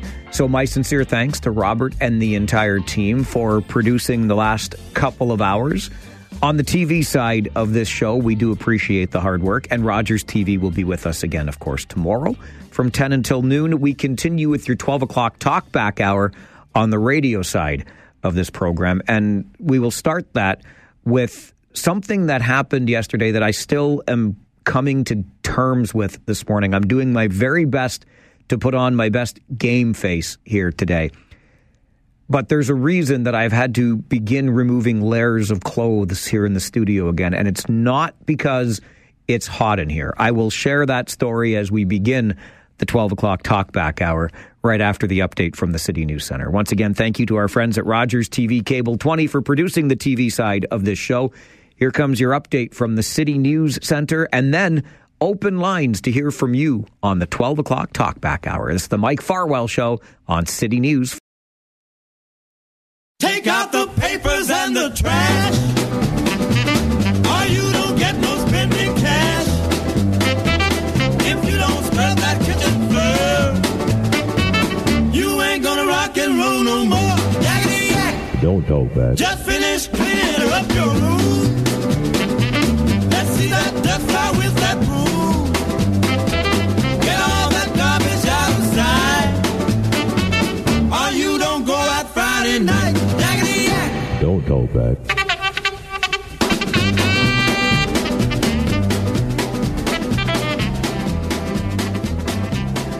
just when you thought that any of these jobs here were the easiest jobs anywhere. Paul McPhee reading the noon news for you. And yeah, you think he probably puts his feet up until the next time he has to read the news, right? I just sit here and talk for 4 hours a day. I come in at 8:59 a.m., start the show after the 9 o'clock news. I go home at 1:01 p.m. There's nothing else in between. No such thing as work around here. And then there is the guy on the other side of the glass, Devin Robertson. All he has to do is play the commercials, right? Answer the calls when you make them, and you make a lot of them during the 12 o'clock Talkback Hour. 519-570-2545, star 570, 1-800-570-5715. Our 1-800 line is even ringing as we begin the 12 o'clock Talkback today. It's either toll-free Jay or our buddy Kyle, who is in an outlying area and using the 1-800 line from there. Nonetheless, Devin has all of that to do on top of dealing with me and my shenanigans here. And I had just said to him a moment ago, I want to chat with you about something. So while Devin continues answering the phone calls here during the 12 o'clock Talkback and getting you lined up, I promised I would share this story because, quite frankly, I have to, if for no other reason than a public service announcement. Because if you're anything like me, and I will confess to being a city here, I love the rural parts of our community. I love visiting them. I wouldn't last a day working in any of them. I can almost promise you that. However, if you're anything like me, you probably have smelled a skunk at a time or two in your life, right? I mean, we have all smelled skunk before. Devin Robertson, the guy on the other side of the glass, you've smelled skunk before, right? To great misfortune, yes. What is wrong with your microphone? You're not even there. There you go. Oh, hello. Hello. You sounded like you were a million miles away from me. Yeah, sorry about that. That's okay. Technical error. To your great misfortune, yes, you have smelled skunk. Yeah, and on dog more often than I'd like. Really? Yeah. Skunk on dog, you say? Yep. Interesting. So if you have smelled skunk on dog, were you in close enough proximity to skunk to really smell skunk? I wasn't there. I'd let the dog out into the backyard, and he came back with a lovely surprise for me. Gotcha. Okay. So I didn't personally, but I guess that the mansion that you live in is far, far larger than our humble abode. But last night, so this all ties together with what you just said, and Devin was not prepped for this in any way, by the way. Last night, we enjoyed the Super Bowl, have some good friends over to enjoy the Super Bowl with us. It's a thrilling game. Of course, it's a thrilling day for Rosie the pandemic pup. Not only did she get her walk earlier in the day, but then there are people in the house that she's not overly familiar with, so that's a big thrill. The game comes to an end. There's a lot of cheering because what an exciting finish. Rosie is awakened from her peaceful slumber, and she joins the party a little bit and then indicates that she needs to go outside. So outside goes Rosie the pandemic pup. This is after the game last night, so we're now 11 o'clock. And we're just kind of, finishing off the night with friends, saying our goodbyes and stuff. And I thought I got a whiff of skunk. And my first thought was, no disrespect intended, but one of our neighbors really enjoys the wacky tobacco. And so I thought maybe he's just outside and, with the door to the backyard opening and closing, he's just outside and enjoying a post-game puff, let's say. But then the smell got more and more distinct. And all of a sudden we realized, hang on a second here. This ain't the wacky tobacco. This is the skunk. And at this point, I would describe it to you as, up until last night, what I would think is the typical skunk smell, right? We've all smelled skunk before. But now we got to go check on Rosie the pandemic pup. And let me tell you something. Opening that back door was like hell's fury had been unleashed in the backyard. So poor Rosie, who, to her credit, came when called and was drenched. We can't let her back in the house or we hope not to, like not right away. We got to start planning. This has never happened before. We got to figure out a way here. Let me tell you, the hardest 10 or so minutes of my life, no, I shouldn't say that, but certainly the most obnoxious, foul-smelling 10 minutes of my life was standing at the back door with the dog while she wondered, what's going on, dude? And we were kind of getting things arranged in the house to try to get whatever needs to be done to clean her up. Your eyes sting. I wanted to throw up the delicious wings and all kinds of great food that we ate all night. It was the most, like, I've never, ever, not one time in my life experienced the smell of skunk, and then there was that. If you've ever, you know, I can't describe it to you, but this is now getting right back around to the reason I've been taking off layers of clothes today, because it must be in my pores. It must be in my very pores, because I feel like my clothes smell, like everything. I can't believe it. It still smelled inside the house today. Inside the house. Devin, please tell me that this is going to go away. Eventually. Eventually when, please? I mean, I think the last time a dog got sprayed by a skunk in my household, it stays on the dog for like a week. And to the point where, like, when you pet the dog, if you're petting the dog, where skunk got on the dog. The skunk, I'll tell you this much. Everywhere is the answer. Yeah. Fortunately, it seemed to have missed her eyes, which I understand can be a real concern. So, yeah, and like when you pet, then you'll get that smell on your hand, or at least in my experience. So it's a tough time ahead. We did the hydrogen peroxide, baking soda, and dish soap bath last night. Yeah, that's the best way. Right. So we did that full on last night. We managed to get, thanks to a cancellation, a spa appointment today. So she's going to get her next bath. But I am telling you, it is in my pores. It's on my clothes. It is in my being. I feel like it must be somewhere in my sinuses still. It is the most obnoxious thing I have ever experienced in my life. Now I know what real skunk smells like. And it took up the whole neighborhood in Central Kitchener last night. Our apologies for Rosie mixing it up with a ding-dang skunk. It's the 12 o'clock Talkback Hour. Hey, if you've ever really smelled skunk, or you've got tips for getting it the hell out of our house, I'm happy to hear them, because it's in my pores right now. And we'll take your calls. It's the Mike Farwell Show on City News 570.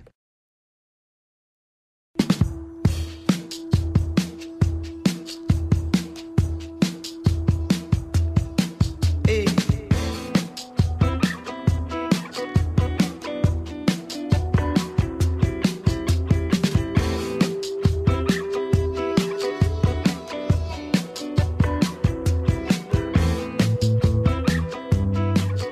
12 o'clock Talkback, where we get to hear from you. Let's go to the phones. Mark, good afternoon. Good afternoon, Mike. A quick story on the skunk smell. Are you there? Oh, I'm here. Okay. I got a neighbor. I have no issues with him, but I smell skunk all the time. The guy grows it. He smokes it all the time, and I always get a whiff of it in the air. But you know what? Teach your own, Mike. I have no problem with that. Neither do I, Mark. And let me tell you, it is nothing. It is absolutely trivial compared to the actual smell that I still have in my nostrils today. Okay. Reason I'm calling, though, Mike. Yes. I don't understand what Taylor sees in Kelsey. You don't understand? I don't like the guy, and I'll tell you why. Okay. Especially after yesterday's game. I didn't like what he did to his coach, number one. And then he's very obnoxious, I believe. At the end of the game, he sang Viva Las Vegas. I don't know if you've seen that or not. I did not see it. Okay, good thing, because it was terrible. Anyway, I don't know what she sees in the guy. I don't like him. Trade him. They will still have a great team. All right, Mark, I appreciate the call. What Taylor Swift sees in Travis Kelce is up to her, obviously. Travis Kelce is not Mark's type. I did not like, though, also the way that Travis Kelce physically bumped into his coach in frustration. That was not cool from where I was sitting. Mike, good afternoon. Oh, Michael, I feel your pain. 5 years ago, with my former dog, Oliver, who was a schnauzer, he ran onto the evergreens and on our backyard and flushed out a skunk. And that thing went off like a claymore mine. It stunk up everything, and I walked through the vapor, let's just say. Oh, it's unreal, isn't it? It's unreal. Yeah. Well, you're lucky. I think your beloved wife there allowed you. The woman who rules the house, in my case, would not let me back in the house with the dog.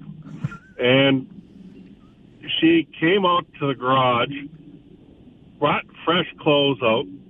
She took my clothes that I had on and burned them. The woman of the house then called the vet. I had to go to the vet and get something called skunk out. Tomato juice doesn't work, Mike. The vet told me that. And then I went to the family doctor. And his receptionist was standing outside his office saying, "No, don't come in, Mike. Here's a prescription." And then I went over to Westmount Pharmacy, and they filled a prescription that made me a shampoo that took the most of the skunk out. But, Mike, that stuff lasted for weeks for me. I stunk. My boss sent me home because I stunk. It was bad. I was working from home. Well, thanks for that. That was really bad. Mike, I appreciate it. Misery does love company. I haven't been asked to leave yet. Fortunately for Devin Robertson, he is literally on the other side of the glass. 2 panes between us in a small hallway. So he's lucky, I think, because it is. And my beloved and I took the bullet together last night. We worked on this until after midnight. She ends up sleeping in the living room because we didn't want the dog getting back up onto the furniture, right? So the dog had to stay on the dog bed. That's more easily burned if need be and then replaced as opposed to the sofa and everything else. She's home dealing with it today. I'm just here stinking up the radio station because I smell terrible. I can't get it out of my nostrils.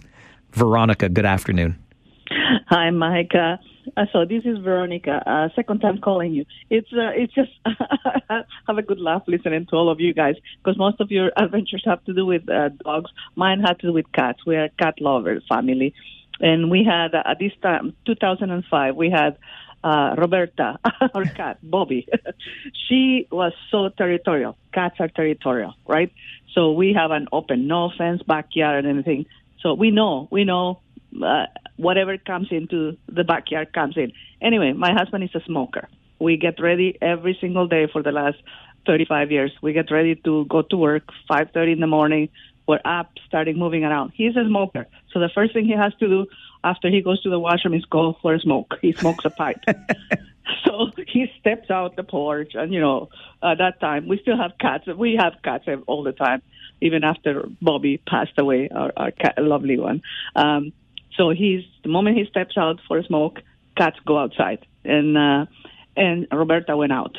Well, by the time he's ready, he comes back home. That was at 5:35. By the time he's ready to go, really take off to go to work, we don't have a garage. We have a carport. So, it's all open. He takes to the side door, and Bobby, she comes flying like a rocket. And my husband goes, okay, he's going to work. Well, he leaves me with the problem. He just walks away because smokers don't seem to have the same ability to smell like most normal people do, right? So he steps out, he goes to work, he takes on his truck, and bye, I'm having a good day. And she is down immediately, shoot herself to the basement. And I go, what? She usually doesn't come back like that, running that fast. And I immediately go, hey, Bobby, what's wrong with you? And then, of course, it was just the whole basement. Needless to say, I could only live for so long with that smell. We had to renovate the basement. Oh, my gosh. No more renovations, Veronica. No. So immediately, of course, I had to deal with her, take her to the janitor sink in the laundry room and wash her as much as she could. No other cats we have had are that territorial. They realize, okay, there is a skunk in there. They stay away, not her. she decided to put on a fight with it, and she lost that fight. We all lost that fight. We all lose the fight. That's right, Veronica. But really, renovate the, because I could only, keep living with that smell for a year or so, and that's it. Oh. Tearing everything away, and it's a beautiful renovation, even 10, 15 years later, and just a good story to talk about. But even the kids, they remember, Mom, remember when Bobby came back home? Yes, I do. It's still in my nose. Exactly. Even my kids, they still say, Mom, you have a nose like a hound. No, I don't. I said, once burned, twice shy, right? That's right, Veronica. Thank you for your call. You're welcome. Have a good day. My beloved is going to renovate me. That's going to be the problem, because I'm telling you, this is in my pores. It's the 12 o'clock Talkback Hour, the Mike Farwell Show on City News 570. I'll get right back to the phones at 519-570-2545. Star 570, 1-800-570-5715. Paul, good afternoon. Good morning. That too. Just to throw you off. Listen, first off, when it comes to dogs, if it's not a lab, it's just a dog. Easy. If it's not a chocolate, it's just a lab. Okay. No, having had labs all the time, and they always have contact with skunks. The first thing you got to do is when you go to the back door to let them back in, as soon as you get that whiff, you better be prepared to detain the dog. It doesn't matter, towel, blanket, whatever, throw it over and just wrap it up there as tight as you can. I'm fortunate. My dog comes in through the laundry room. The back door is on the laundry room. So from there, it's either in the laundry tub, which is a little small for my dogs these days, so I just take them straight into the bathroom, throw them in the tub, put a towel down the ground so they don't slide around too much. And then, now, one thing, because I've always had dogs, I always have skunk shampoo. I've got one in the bathroom. I got one in I carry one with me in the travel trailer. The one thing you don't want to do, don't let that dog get through your house, because the first thing they do is they got sprayed in the face, and they're going to be rubbing their face on all the furniture. And it'll take a little while for that to clear, but it will clear. But, you just, the other great thing, labs, being water dogs, it doesn't really soak in that bad. So I just hose them down, wash them down, and use the skunk shampoo a few times. I'll have my son retain the dog while I change and just put on a pair of shorts, because there's no way you're not going to get soaked. And you just, like I say, go at it, scrub them down. Within a couple of days, the scent's gone. Paul, I appreciate that. It makes me feel like there's hope here, but I'm still wondering about the hope for me personally. Nobody is going to want me at work. Oh, wait a minute. Maybe this is part of a master plan I just came up with. I like it. We'll take more calls on the 12 o'clock Talkback right after this update from the City News Center on the Mike Farwell Show. City News 570. Quick shout out to Jake. You were next in the queue. I understand you're a busy guy. Had to go. But if you have a moment to call back, we'll put you right at the top of the phone lines. 519-570-2545, star 570. And 1-800-570-5715. Sean, good afternoon. Good afternoon, Mike. Holy smokes, when I heard this story, boy, do I feel for you, because I've lived this. It's awful. It's the worst. It's the worst. And I've got bad news for you. As much as Paul said it gets out and it goes away, it doesn't go away. Here's what happened to our dog, Ziggy. I was away one night when my wife and her son were away on a trip to Costa Rica. So my mother-in-law, God bless her soul, was alone in the house here. She was living with us at the time. I was away for the evening. I came back the next day, and I walked in, and the smell in the house was outrageous. And I said, what are you making for dinner? Because she had a roast in the oven. And I was like, what are you cooking? And she said, oh, just a pot roast. But do you smell something? And I was like, yeah, I smell something. And she said, I think the dogs might have got skunked. And I said, oh, when did that happen? And she said, last night. So my mother-in-law had invited the dogs back in after the dogs got skunked in our backyard. And they had been in the house for a good 20 hours at that point. Oh, dear. And they got on everything, on the bed, on the couch, on the dog beds, on the carpets. I had to throw out so much stuff because we washed and washed and washed and washed, but we had to throw out an entire sectional couch. We had to throw out the dog beds. We had to throw out bedding. We had to throw out rugs in the house. And the beauty of all beauties is this happened literally the day everything was shutting down for COVID. So the dump was closed.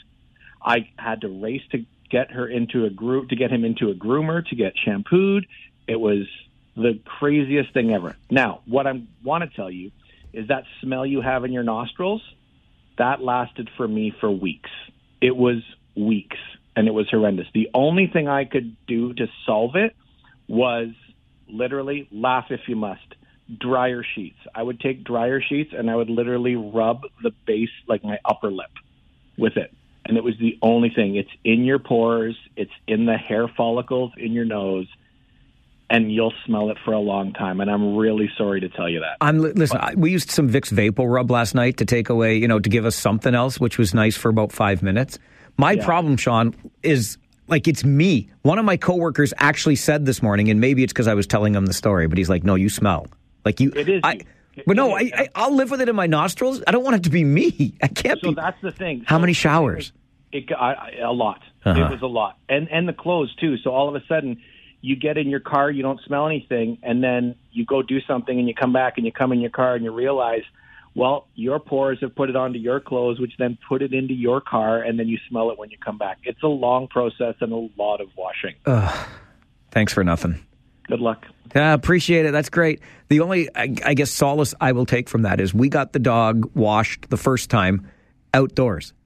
And while I was out buying the hydrogen peroxide and baking soda for the next washing, the dog was still outside. Thank goodness it was a mild February. Could you imagine if it was minus 20 last night? So the dog got washed outside and then carried from the back door into the bathtub for her cleaning. So not 20 hours in the house, but I'm telling you, from standing outside with the dog, I feel like this, because the smell is indescribably bad. And I feel like it got into me, even though the spray must have been dissipating from somewhere in the backyard. But even being out in the wake of it was honestly nauseating. Murray, what do you got to say? Hey, listen, I'm on my third dog, and he's the only one that hasn't got sprayed yet. And I've had skunks 20 feet outside my door at my apartment. Oh. But that's not what I want to tell you about. I want to call, and I'm pretty sure I called and told you about this when it happened.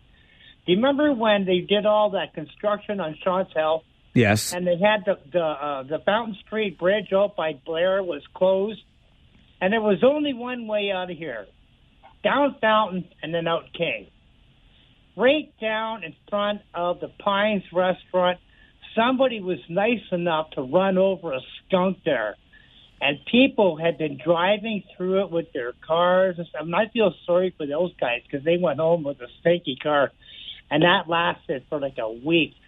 And the traffic was horrendous, man. And you had to go and try to wait for the light, and you're sitting there, and that's all you can smell is this damn skunk, buddy. Thanks, man. Yeah, thanks for nothing, Mur. But that's what I loved about construction on Sean's Hill. Preston became like the Hotel California. You can check in anytime you like, but you could never leave. Kyle, good afternoon. Good afternoon. Well, I heard that your dog got sprayed, so I'm going to give you some Slavic advice. Oh, gosh, okay. How to get rid of it. All right, so first of all, you're going to need a shot glass or you're going to need a spray bottle. And you're going to take the cheapest bottle of vodka you have. You're going to take a shot of that vodka to get you through the smell of cleaning your dog. Then you're going to take that spray bottle, the same one, and put that cheapest vodka of that in there because we know that vodka kills everything. Add about a shot of honey, mix it up, spray your dog, let it sit for about 5 minutes, then bring your dog to the bathroom, give it a wash with some shampoo and conditioner, and boom, the smell will never be back. You're going to spray your dog with vodka?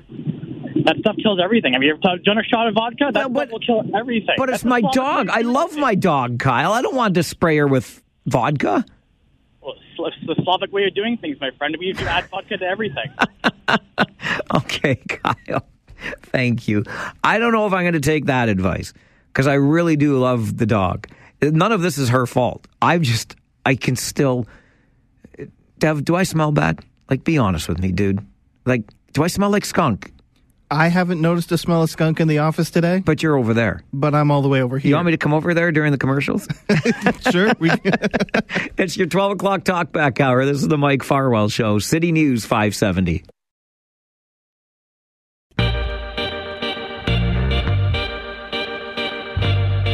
I think talking about the unholy smell of skunk is having an effect on me. Like, my eyes are starting to burn. I swear, like, it was within minutes, 90 seconds maybe, of Rosie the pandemic pup getting drenched by the backyard skunk last night that we were outside trying to deal with it. And I'm not even joking. I feel as my sinuses are exploding. I am now the skunk. Tomorrow, it will no longer be the Mike Farwell Show. It will be the Pepe Le Pew Show here on City News 570. Let's go back to the phones on our 12 o'clock talkback. Grant, good afternoon. Good afternoon, sir. And to you, sir. Fine. I got an old remedy that's been used for many years, and I've never had to do it myself, but I'll tell it to you, and you suit yourself. I've never heard of Kyle's, but anyways, the remedy that I was always told, ketchup or tomato juice. Get yourself 2 or 3 cans of tomato juice and have them just room temperature. Open it up and give your dog kind of a bath with that, but let it sit on for, about 10, 15 minutes, and then wash it off. And do the same with that bed of his, and then give it some time. And when it comes to yourself, drink tomato juice. A swallow or two of tomato juice may help the odor give you some relief. And, that's one of the old remedies that's been used here for generations for the old farmers. So I've never had to use it, but it's very inexpensive, a lot cheaper than vodka. All right, Grant, thank you. I'm still not sure I'm going the vodka way, unless it's only to consume it myself so I can be pleasantly drunk and not so concerned about smelling like a skunk everywhere I go. This studio tomorrow, I have no idea what it's going to be like. Mary, how do you think Rob Snow's going to like the studio this afternoon? Hi, Mary. Hi. I said to Devin, are you skunky? No, I am. Yes, he's not. I'm skunky. He protected himself. Yeah. Oh, there's nothing worse than skunk. Oh, my goodness. I thought it was... Did you ever know that? Well, Mary, I did, except, I've only smelled them from a distance. This was, legit within seconds of... Oh, my God. It's never in my life have I smelled something like that. I get it. Yeah. I had a little sheltie, let it out in the night to late evening for the last pee, and oh my God, she came in and she had been sprayed, and the old that's a while ago, and the thing was always tomato juice. To bathe them in tomato juice. Now, different ones have said this doesn't work. I don't mind Kyle's thing with the vodka, I'm telling you. Well, I'm sure you don't, Mary. Anyway, and then I inherited a bigger dog, and also the little one, you could bathe it. And I think your little dog is small. But you know what? I went to work the next day, and then the girls are saying, your purse stinks. And I'm telling you, Mike, that smell stayed in there for days and weeks. I'm not surprised, Mary. Can you believe it? And also, I would recommend to you a nasal rinse. That's a good idea. Lavage, because it's hanging in your nostril hairs. It is indeed. Yeah. I got the hairs in my nostril, but not on the top of my head. My sympathy to you. Thank you. Thank you, Mary. Oh, now you laugh at me, though, eh? Have a good afternoon. Yeah, laugh away. Yuck it up, Mary. You're not the one that smells like skunk today. It's the Mike Farwell Show. Our 12 o'clock Talkback Hour continues on City News 570.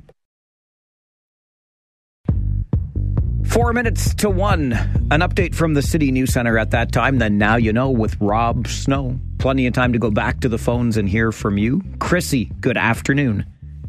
Good afternoon. Chrissy, are you a first-time caller? I am. Yes! My favorite kinds of callers are you, Chrissy. Thank you. Welcome to the show. Well, thank you. I'm just going to tell you what I did. Okay. We have a little terror. He's a Yorkshire Terrier who chases everything out of the yard. He doesn't care what it is. Of course. So he's been sprayed twice in the same month. As if. And my whole house, I'm not even kidding you, it is the worst. And as for them telling you the smell is gone in a couple weeks, when your poor little Rosie gets wet in the rain, you're going to smell the skunk. Oh, Chrissy. I'm so sorry. What about the house? What about you? The house, what we did is we actually boiled the vinegar in a pot. And then we took it off the stove and we just left the vinegar in the pot for a few days to try and actually absorb the smell. And I did burn some candles because it is the worst smell. As for my husband, he got sprayed with the dog once. He washed in the same baking soda peroxide and dish soap. Do you still have the husband, Chrissy? Did you keep him? I did because he ran out to try and save the dog. And, my husband actually smelled the second time worse than the dog. Oh. I felt so bad for my husband. He went downstairs, he showered. But then he left me his underwear in the laundry room, which permeated the smell of the house. And I'm like, you should have just thrown them out. So if your clothes are stinky, I would just remove them from the home and double bag it and get rid of it. All right. That's a good... That's my advice. Chrissy, thank you. I appreciate you for being a first-time caller and for your advice. Yeah, but good luck. And I'm sure Rosie will encounter more. I'm sorry. Oh, dear. That's what I'm afraid of. I just actually responded to another email from my friend Arissa who said, same idea, gut-wrenching, caused her nausea. And then I said, I might not let the dog out in the dark anymore. Like, sorry, Rosie, you're holding it between like 7 p.m. and 6 a.m. in the wintertime. I know, isn't that horrible? But it is an awful smell, and I wish you the best. But I did vinegar. I don't know if it actually works. I mean, the smell disappears after about a week. Yeah. But I would get rid of the clothes. And yes, when Rosie gets wet, you're going to smell it. Thanks for the warning, Christy. All right. Have a great day. You too. Bye-bye. Good to hear from you. Hey, Mark Channer at Channer's in Uptown Waterloo. I'm coming in for a wardrobe change because, maybe I should wear the current clothes in there. And Mark will be like, yeah, you need some new clothes. Rudy, I got about 30 seconds. Okay. My first Siberian got sprayed with any dog with long hair. Don't bother with the tomato juice. It doesn't work. They'll shake it and you'll have tomato juice all over the bathroom. Okay. I did that once. I learned. But I had a friend, a dog groomer. She came over the next day and washed it with stuff called skunk off. It works. I've heard good things. Yeah, it works. And otherwise, for yourself, tomato juice on a human, but not on dogs. Thanks, Rudy. You're a good man. I will bathe in anything required to not smell like this anymore. Thanks for your help, and thanks for being a part of the 12 o'clock Talkback today and the rest of the show. We love having you to be a part of it. Now You Know with Rob Snow is coming up from 1 until 3. We'll be back tomorrow morning, of course, starting at 9. Devin Robertson is the guy on the other side of the glass. My name is Mike Farwell. Bye for now.